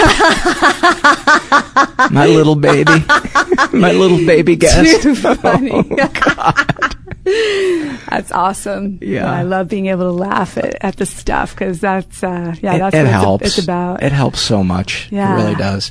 What's the next thing that we didn't even talk about your brother. Oh, yeah. Yeah, my brother. I loved my brother. I loved that guy, and I still do. I just, I think that both of us were the quintessential products of a violent upbringing. He became very violent and, got into a lot of fights at school, and he, was violent with me and beat me up, and I was a situation that he could control. He was bigger than me and stronger than me. And I remember when my mom went to hit him, he was about 16, and he caught her hand in midair, and he said, "You will not be hitting me anymore. You will not be hitting me anymore." And she never hit him again after that. But I have a lot of compassion for my brother, because he went through the same, the same sort of situation that I did. And in a lot of ways, I've got good memories with him, and I also have some difficult ones. I loved him so much, and I just wanted to get him to like me, and he just hated my guts. Like, he just hated my guts. And I remember, my mom spent a lot of time locked in her room dealing with her own depression issues. And my mom rarely cooked because she didn't want to get her kitchen dirty. And we ate the most bizarre combinations of food. Like I remember eating like frozen Brussels sprouts mixed with cornflakes, or eating like Weiler's lemonade by the spoonful, just out of the can, the powdered lemonade can, or eating the powder? Like just eating the powder by the spoonful, and I remember we thought it was such a boon when we could go to Long John Silver's and pay like 19 cents for the fry dregs and the bottom of the fry basket. Like my brother and I would scrape together this change and be like, let's go to Long John Silver's, and just get like these. And I think, gosh, how am I not diabetic or obese? Or I remember eating biblical quantities of sugar as a kid. And, it was such a source of comfort, I think, for both of us. And my brother was always very, no one will ever love you. You'll never have children. I remember him socking me in the boob when I was about 12. I mean, as hard as he could, and telling me that he hoped that would give me breast cancer. Jesus. And he just did these sadistic things. I told you he used to take my clothes off and make fun of my private parts. He never did any thing molesty, but and I think we're all self-conscious about our private parts. We're all like, how does this measure up? I don't know. And how old were you when he did that? I was probably about 12 years old when he did that. And it's funny, later down the line, there's this website. It's kind of like a document. It's not a porn website, but it's called 1,001 Vaginas. And I'm like, I wonder what other people's vaginas look like, Are you thinking of the website, Vaginas of the World? I don't on Tumblr? It may be that one. Yeah. But, and then you're like, okay, yeah, there are some idiosyncrasies in that department. But, I encourage anybody who has, especially young guys who've looked at nothing but porn pussies, to go to that website, and women who hate their vaginas, to go to that website and see what a variety there are, because porn is having such terrible effects on women's and men's views of their junk. Right, totally. But go ahead. So he would make fun of your body. Right. Yeah. And did you believe him? Oh, I totally believed him. And you probably had body shame before that too. Right. Yeah. And if you were a conscientious 12-year-old. Exactly. So I no longer am in contact with my brother, and that was a huge loss for me to mourn. In contrast with my parents, I feel like my parents, even though they did some things that were not good, I don't think that they did anything out of sadistic malevolence. And I think my brother, unfortunately, did things that came from that place. And so it just ultimately was not safe for me to have a relationship with him as an adult.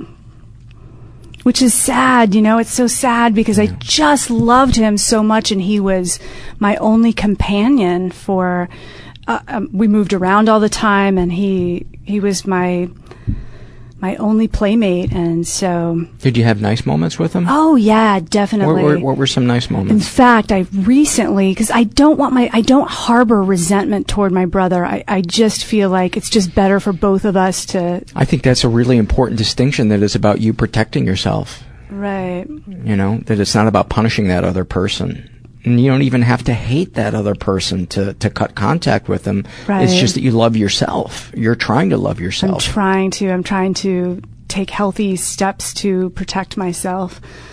And I still love my brother, and I recently, just so that he knows that I love him and I'm not harboring anger or anything like that, when I was a kid, about 7 years old, our father bought us these 2 little toys. It was those toys where you press the bottom and then they kind of like they were all connected with a string. It was a little animal that was connected with a string. It was like a little cork at the bottom and they did a dance or something. And of course I broke mine within the first 2 minutes, you know. I'm like, hey, this is, And my brother immediately gave me his, and I kept that all these years, and I sent it to him just a couple weeks ago, and I wrote him a thank you note, and I said, you know, I'll always remember these kindnesses that you showed me, you know.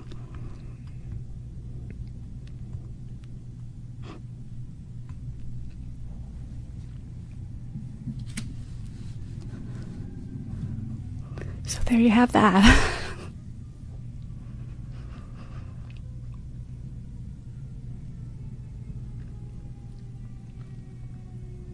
What's coming up for you right now? It's hard to let go of people that you love, you know?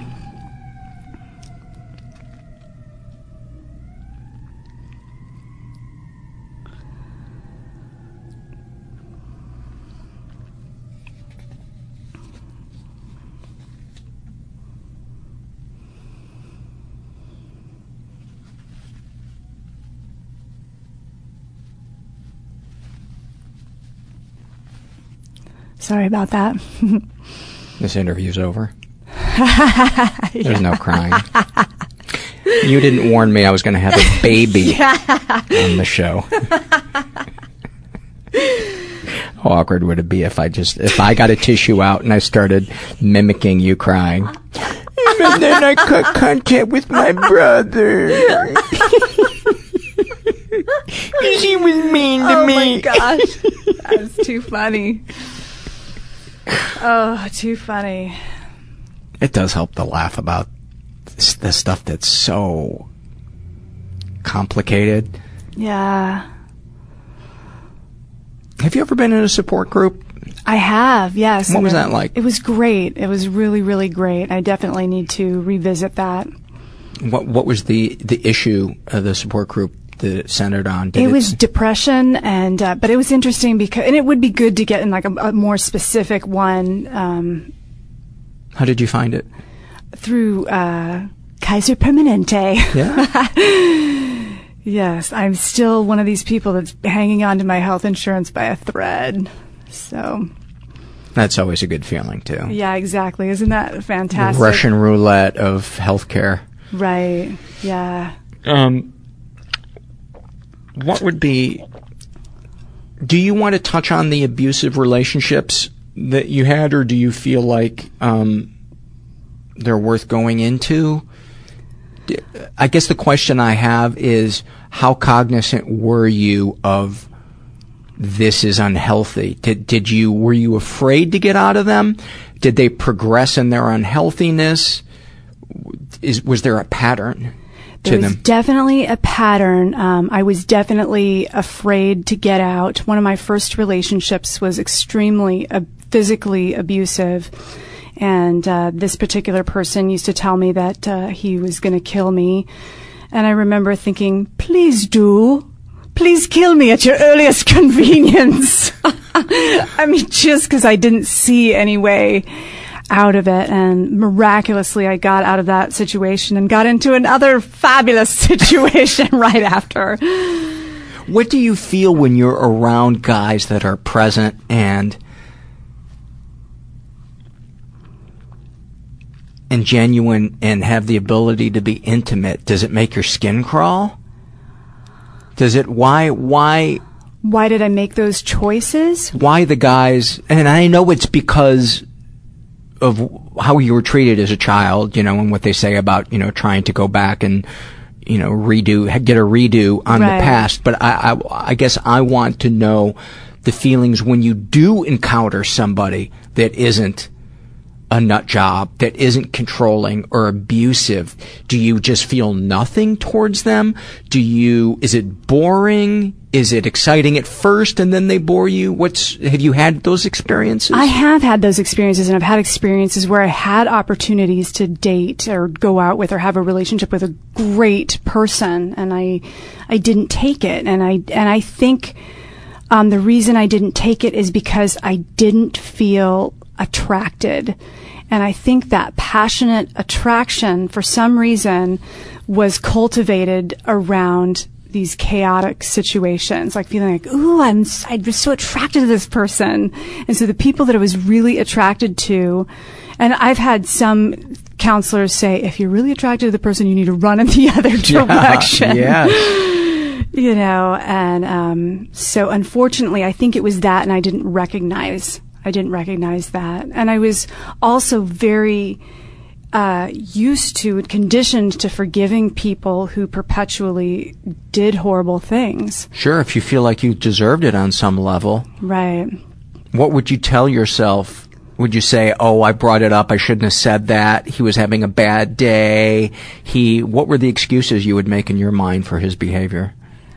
Those types of things, like I instigated it in some way, or it was definitely the cycle of violence in terms of he was very remorseful after each violent incident and would cry and tell me that it would never happen again. And I believed that. I mean, you really do. And I think that person believed that too, but just couldn't control that. Would you escalate things, or would you shut down? How would you react as you could see him building towards this rage? I would usually shut down. I would just shut down, and because I didn't engage, it was like that kind of escalated even more.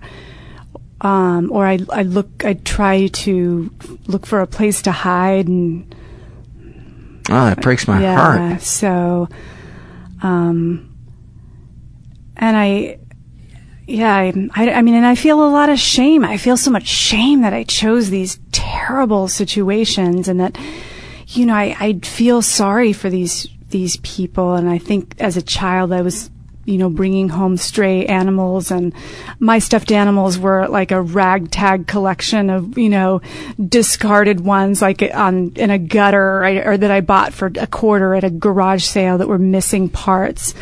And so I think, you know, when people would cry, and it would just break my heart. I'm like, oh, okay, we can work everything out. Everything will be fine. Do you have any moments in your life where you felt true compassion for yourself and what you've been through?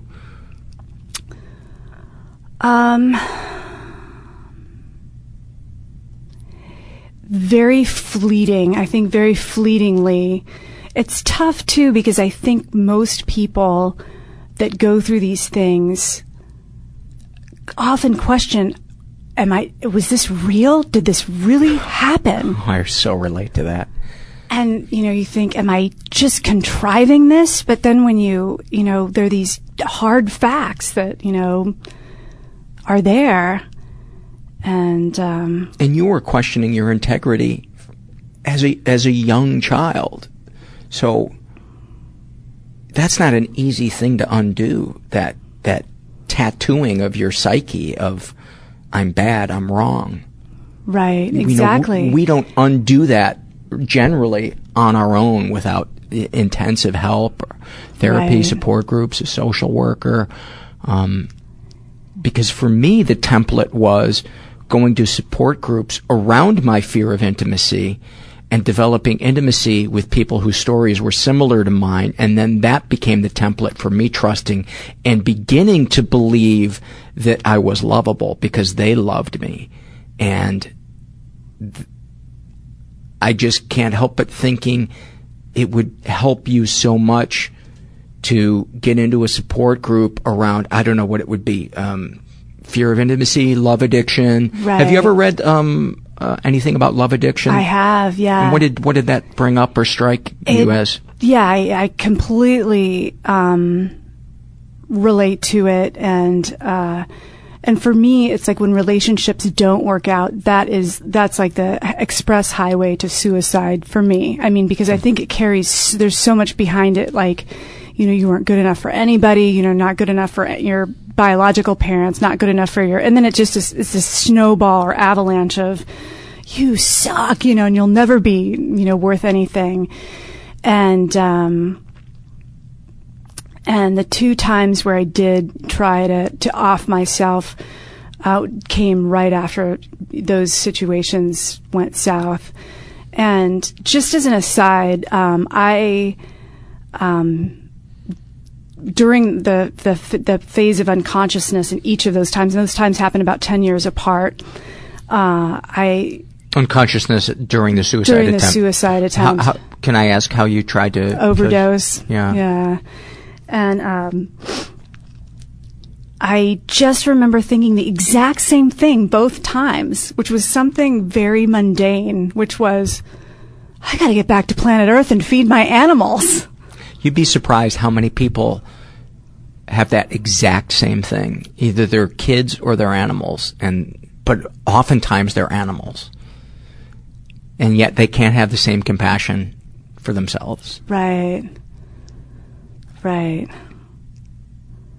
And it's, I don't have a relationship with my biological mother. I think that I represent a lot of pain and shame for her. And I totally get that. She lives this different life now. She's a super successful person with another family. And, I in a lot of ways, I feel like, I was always the kids that I hung out with. We were always sort of the marginal kind of,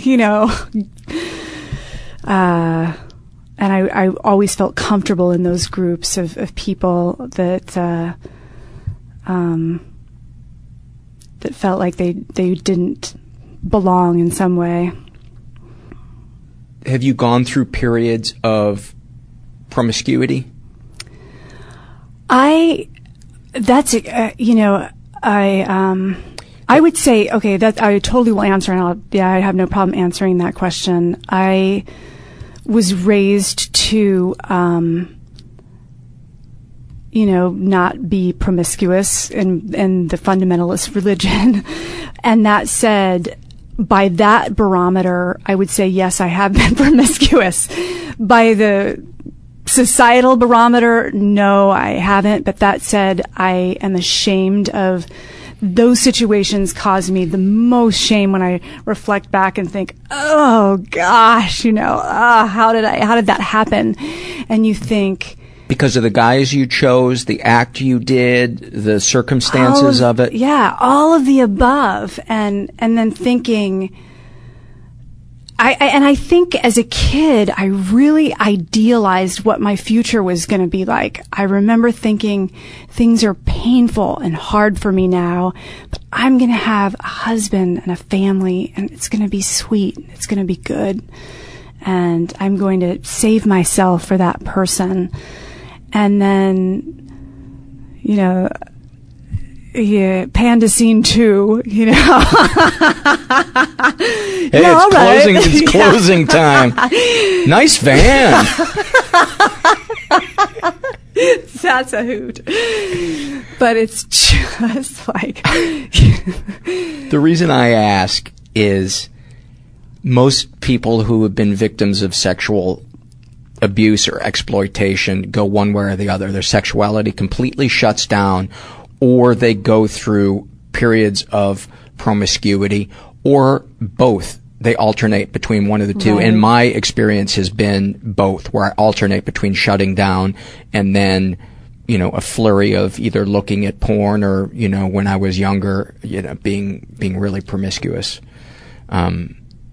So I hope I didn't put you on the spot by that. Not at all.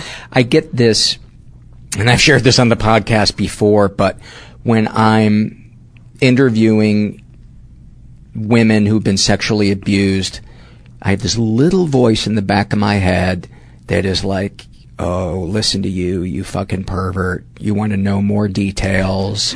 You want to know that they're pervy just like you.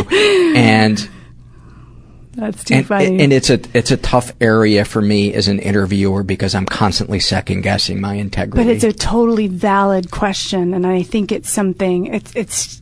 I think it's a valid and adequate or appropriate question because of that, as you said, because it either galvanizes like this hypersexuality or it just completely shuts you down like that. So, I mean, as I said, I think I totally romanticize the, I will be a virgin, when I get married. So. What's the next thing? Have we touched on pretty much all the stuff? Are we leaving anything out? Let's see here. I think, just talking about some self-care. I have been through therapy several years. I could use maybe 50 more years of it, or a prefrontal lobotomy.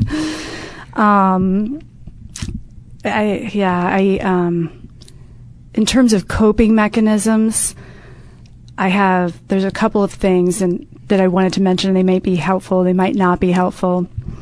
And the first thing is I have had friends and family that have passed away, as we all have, and when I feel down or when I feel like I don't want to participate, when I do make the effort to participate, I picture them like up above, cheering me on, going, yeah, you're doing it. You're living life. You're still on planet Earth and you're doing it, and for some reason just picturing them up there is helpful. Yeah. The other thing it's interesting that you can't picture people being proud of you until they're dead. I know, yeah. Right? Yeah. Yeah. Why do you think that is? I don't know. I think that my constant prayer now is Lord God, if I die, just take me to a place of peace so that I'm not, constantly tormented and I have read hundreds upon hundreds of near-death experiences. I think that I think I'm like, this life's shot. Hopefully there's hope for the next one. No, it's not like that. But the near-death experiences, most of them are very, very positive, and there's a lot of love. And even the ones that end up in quote-unquote hell, they call out for help. It seems like help comes to them. And I'm not a fundamentalist Christian anymore, in case you were wondering. Are you a Christian? Is your faith non-denominational? I consider myself a Christian. I don't go to church. I'm very liberal in every aspect in terms of, I'm pro-choice, pro-gay marriage.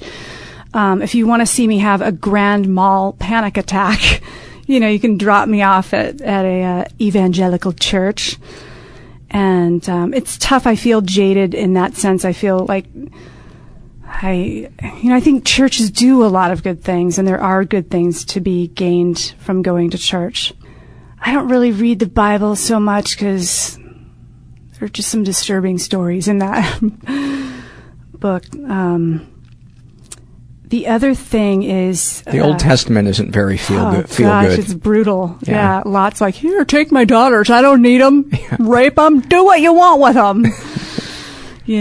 So the other thing that I do is when I'm really, really in the depths of depression, and I'm single. I have to pay my bills. I've got to go to work. I've got to do my laundry and have these things to get done. And if I just want to, go to bed and stay in bed, and I have these things that are hanging over me to do, I have a timer, a digital timer, and I just say, for 10 minutes, I'm going to tackle the laundry.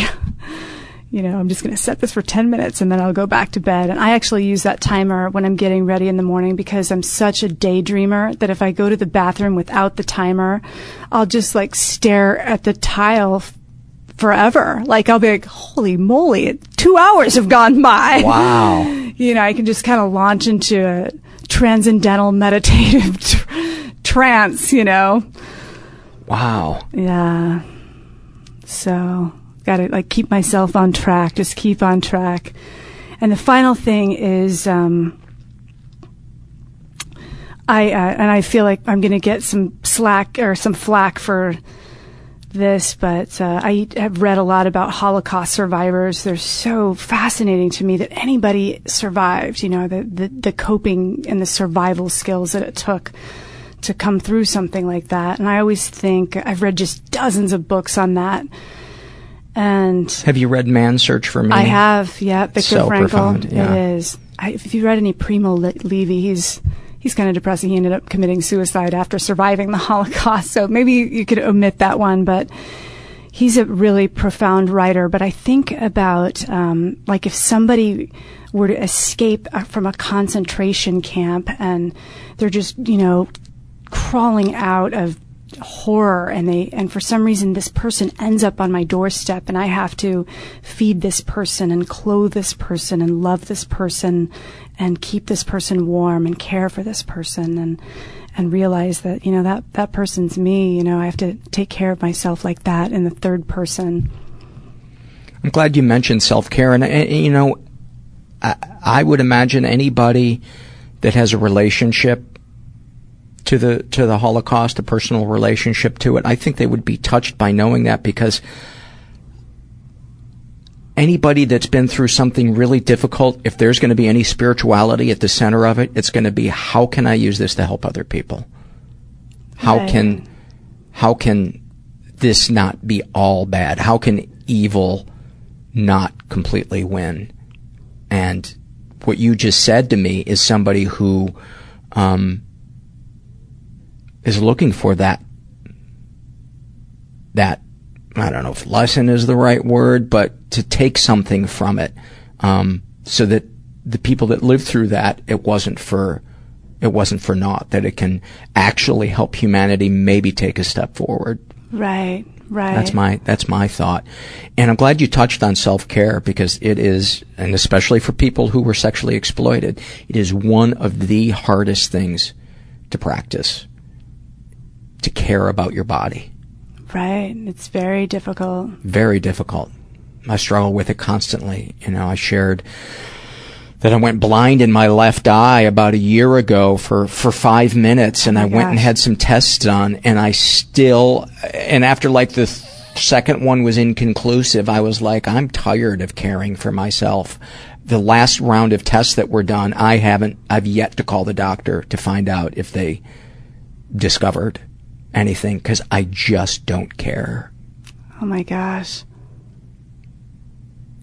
You still haven't called? No. You need to call, Paul. It hasn't happened again. If it had happened again, right, I would have called. But honestly, it's like the path of least resistance. I get that. With self-care. What do you feel when you have those moments? Can you share a moment of self-care that was? I think, and they're very mundane moments sometimes, like you said, like in terms of I need to eat fresh vegetables and fresh fruits, and I am taking my vitamins now because this is healthy for me, and, I'm drinking this jug of water because I'm hydrating my body and permeating my cells with, water. So, they're mostly like that. And I think, I know you mentioned Pema Chodron, and who knows how to say her name, but she said, the trick may just be to keep moving. And when you're moving, this is my addendum to what she said, is just make the healthiest decision that you can for that moment. I agree. I think that's great. I think so often the key is baby steps, because we want to do something. I'm going to become a Buddhist, or I'm going to lose 50 pounds, instead of just, I'm not going to take 5 more bites of this because, if I just wait 15 minutes, I'm going to feel full. I've had enough to eat. Right. Maybe that's the place to start. Exactly. Returning your shopping cart, using your turn signal. Exactly. Yeah. Just little things like that, where I'm going to care about the world around me and my place in it, and take just a little bit of responsibility. I don't know. The fuck do I know? That's perfect. It's perfect. Yeah. I said before we started recording we might not have time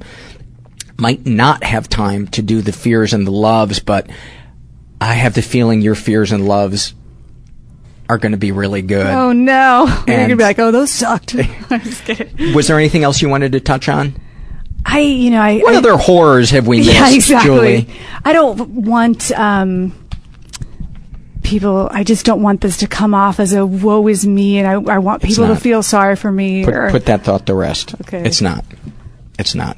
It's coming across as somebody who's seeking to better their life. I'm reading, continuing a list from Nadia, and she says, I'm afraid I won't have the courage to leave this country when I finally can. I'm afraid I will snap and do something totally atrocious, like chuck a baby out a window, and every good thing I have ever done in life will be neutralized. That is awesome. I'm afraid my boyfriend will fall in love with someone else and leave me. Oh, get that. Here's the next one of mine. I'm afraid of getting older and living a long life and watching all the dudes my age lusting and chasing after young chicks. Ugh. I'm afraid my parents will become very sick because of their self-destructing habits, and I will be stuck here in the suburbs taking care of them. I think she needs to move out of the suburbs. Yeah, that might be a good move for Nadia. I'm afraid of getting burned beyond recognition and living through it and becoming a groaning crust of charred flesh. That's why I wanted to do your fears, because I knew there's an inner writer in you that has such a way with words and imagery. I'm afraid my apartment will be for sale and I won't be able to afford to buy it. I'm afraid of becoming quadriplegic and losing the option of being able to commit suicide. I have that one too. I'm afraid I'll run through my savings and won't be able to pay rent or living expenses and will have to ask my ex-husband for money. Oh, that's got to be painful. Yeah, that's difficult. I'm afraid when I die, I'll get sent back to this planet. God will tell me I was a fucking ingrate and will send me back to become a limbless torso in an African ditch.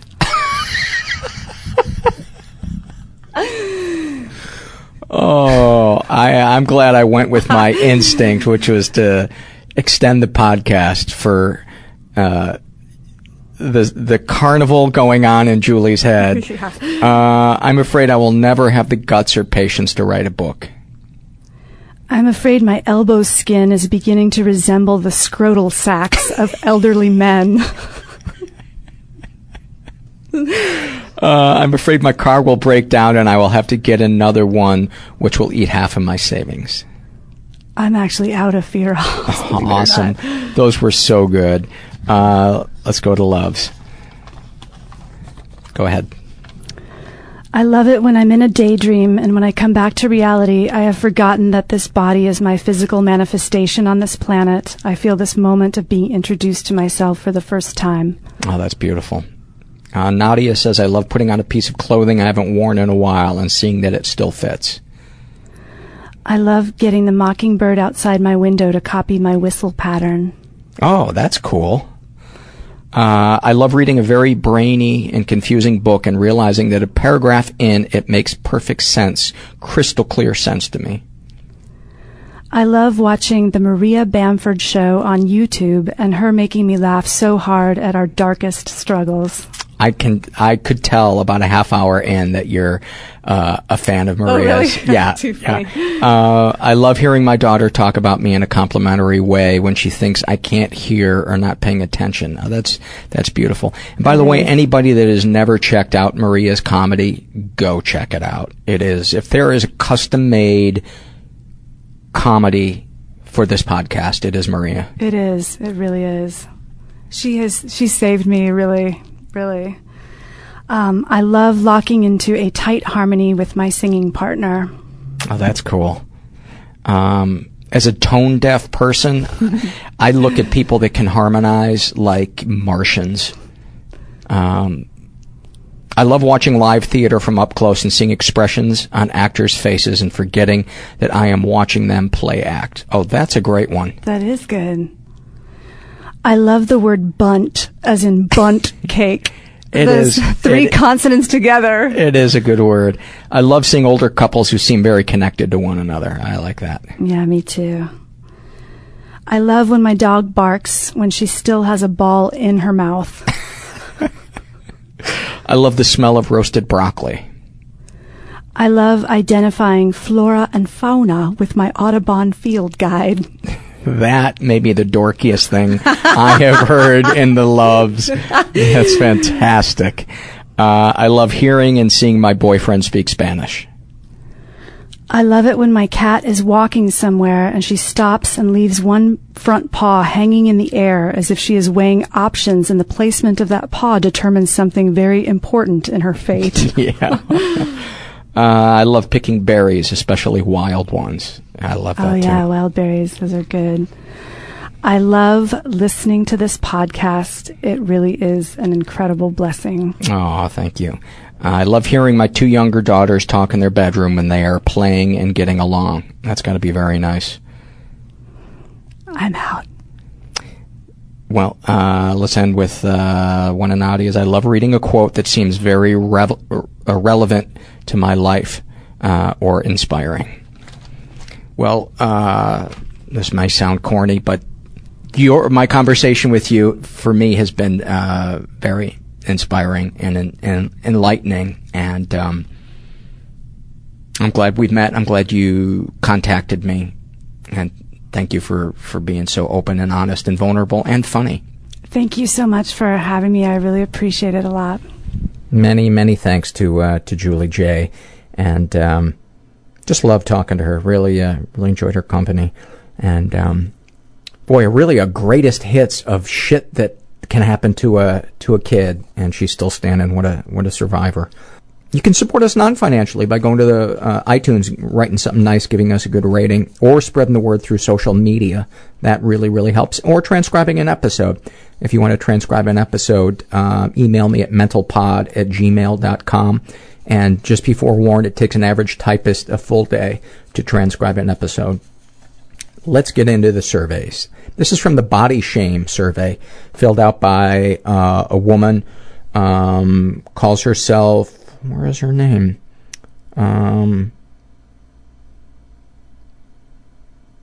No worries, I am fine. That's what she calls herself. She writes, my face is too masculine. I'm too tall. My torso is too long and my legs are too short. My eyes are too squinty. My nose is too wide. My ears stick out. My feet are too big. I have manly calves. Most of all, I hate myself for hating my body. As a feminist and as a woman who loves other women of all shapes and sizes, I am deeply uncomfortable with my inability to apply my philosophical and political views to my own body. As a side note, despite being a lesbian, I rely on sexual attention from men to feel validated as a desirable and therefore worthwhile human being. This screams daddy issues. I know, and my relationship with my father is indeed distant, although this was my doing. Thank you for that. This is same survey filled out by a guy who calls himself Bill McNeil. He writes, I'm fat and I'm shaped like the world's ugliest pear. I'm also incredibly unhappy with my dick, which is the main reason I've never had sex. The funny thing is, it's maybe average on a good day and certainly not a micro penis, but I still despise it. I actually like to order the micro penis when I'm at a really fancy restaurant. Let's see, this is same survey filled out by a guy who calls himself Will Chuck, and this is, and by the way, these are all pseudonyms, so if you know anybody named Bill McNeil, don't walk up to him and go, I didn't know you got a small crank. This Will Chuck, what he dislikes about his body, he writes, recently while hanging out with my girlfriend in bed, I saw a list. At the top were 2 names, mine and a close male friend of hers. It was a list of pros and cons. The first one that caught my eye was under the other person's, and it read, huge dick. We'd had a bit of a rough patch recently, and neither of us were sure we'd make it through. I've always been insecure about my penis size and sexual prowess, as all men do, but this has rocked me to the core. Since then, our sex has been much less frequent and much shorter. I cannot bring this up with her because I feel like it won't accomplish anything. It's been months and I still think about it almost daily. The fear tends to dissipate when I'm around her, but comes back in full force as soon as we are about to be intimate. Dude, you gotta talk to her about that. I'm sorry, but that's... And I'm not laughing at you, I'm laughing at what an uncomfortable situation that is. But I don't see how that can be, how that's just going to go away on its own. That's my 2 cents. This is from the Happy Moments survey filled out by a woman who calls herself Runner Gal. She is 50. And she writes, my 50th birthday this past July, my dearest friends and partner, who is female, each took a turn telling me how they felt about me and described what they liked about me. I was so certain that who they were describing couldn't be me that I was tempted to look to see who was sitting behind me. It was really hard for me to sit and listen to all of their beautiful words and kindness. I never heard these positive things growing up. As a matter of fact, I always believed that I was a loser. The positive words and feelings made me think, fuck it, I am a good person. I am a great mom. I am thoughtful and kind to other people, and I can accomplish anything I put my mind to. I really feel this way after hearing this. What a transformation. It also validated all the work I've been doing in therapy. Working with my wonderful therapist over the last 4 or so years has been transformative. I finally feel as though I am that person I always wanted to be, but just didn't know how to get there. I really feel as though I have arrived. I only hope that everyone has a chance to experience this. That's awesome. This is from the Shame and Secret survey, filled out by a guy who calls himself Paul. You're a great man for doing this show. How do I not read that? How do I not stroke myself publicly with that? I wonder if that would be considered public exposure for stroking myself by reading that. And I'd have to register as a... what is the word? Sexual offender. This is, he is male. He's male. Fucking jackass. Straight in his 30s, was raised in an environment that was a little dysfunctional, never been sexually abused. Deepest, darkest thoughts. Suicide. I often fantasize about sex and intimacy with teenage girls.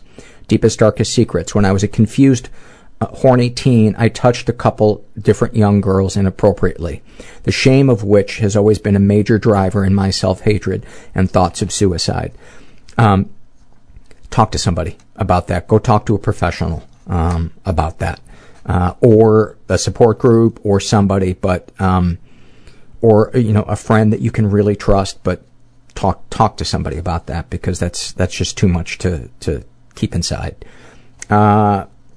Sexual fantasies most powerful to you. My greatest fantasies revolve around feminization. My wife would force me to start wearing women's underwear, then clothes, then makeup, take complete control over our sex life, and ultimately force me to be a sex toy for other men while she watches and masturbates. Thank you for sharing that, by the way. Do these secrets... can't see what the next question is because the printer cut it off. Darn it.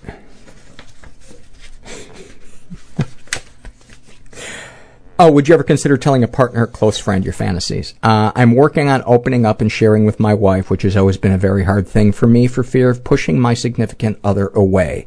I'm open to it, but it will take a while. Do these secrets and thoughts generate any particular feelings towards yourself? Discomfort, confusion. I'm not at all attracted to men, but the idea of not having the control and being dominated by both a woman I care about and who cares about me as well as a man is just undescribably exciting to me. I think that's awesome that you have sexual fantasy that doesn't hurt anybody, and that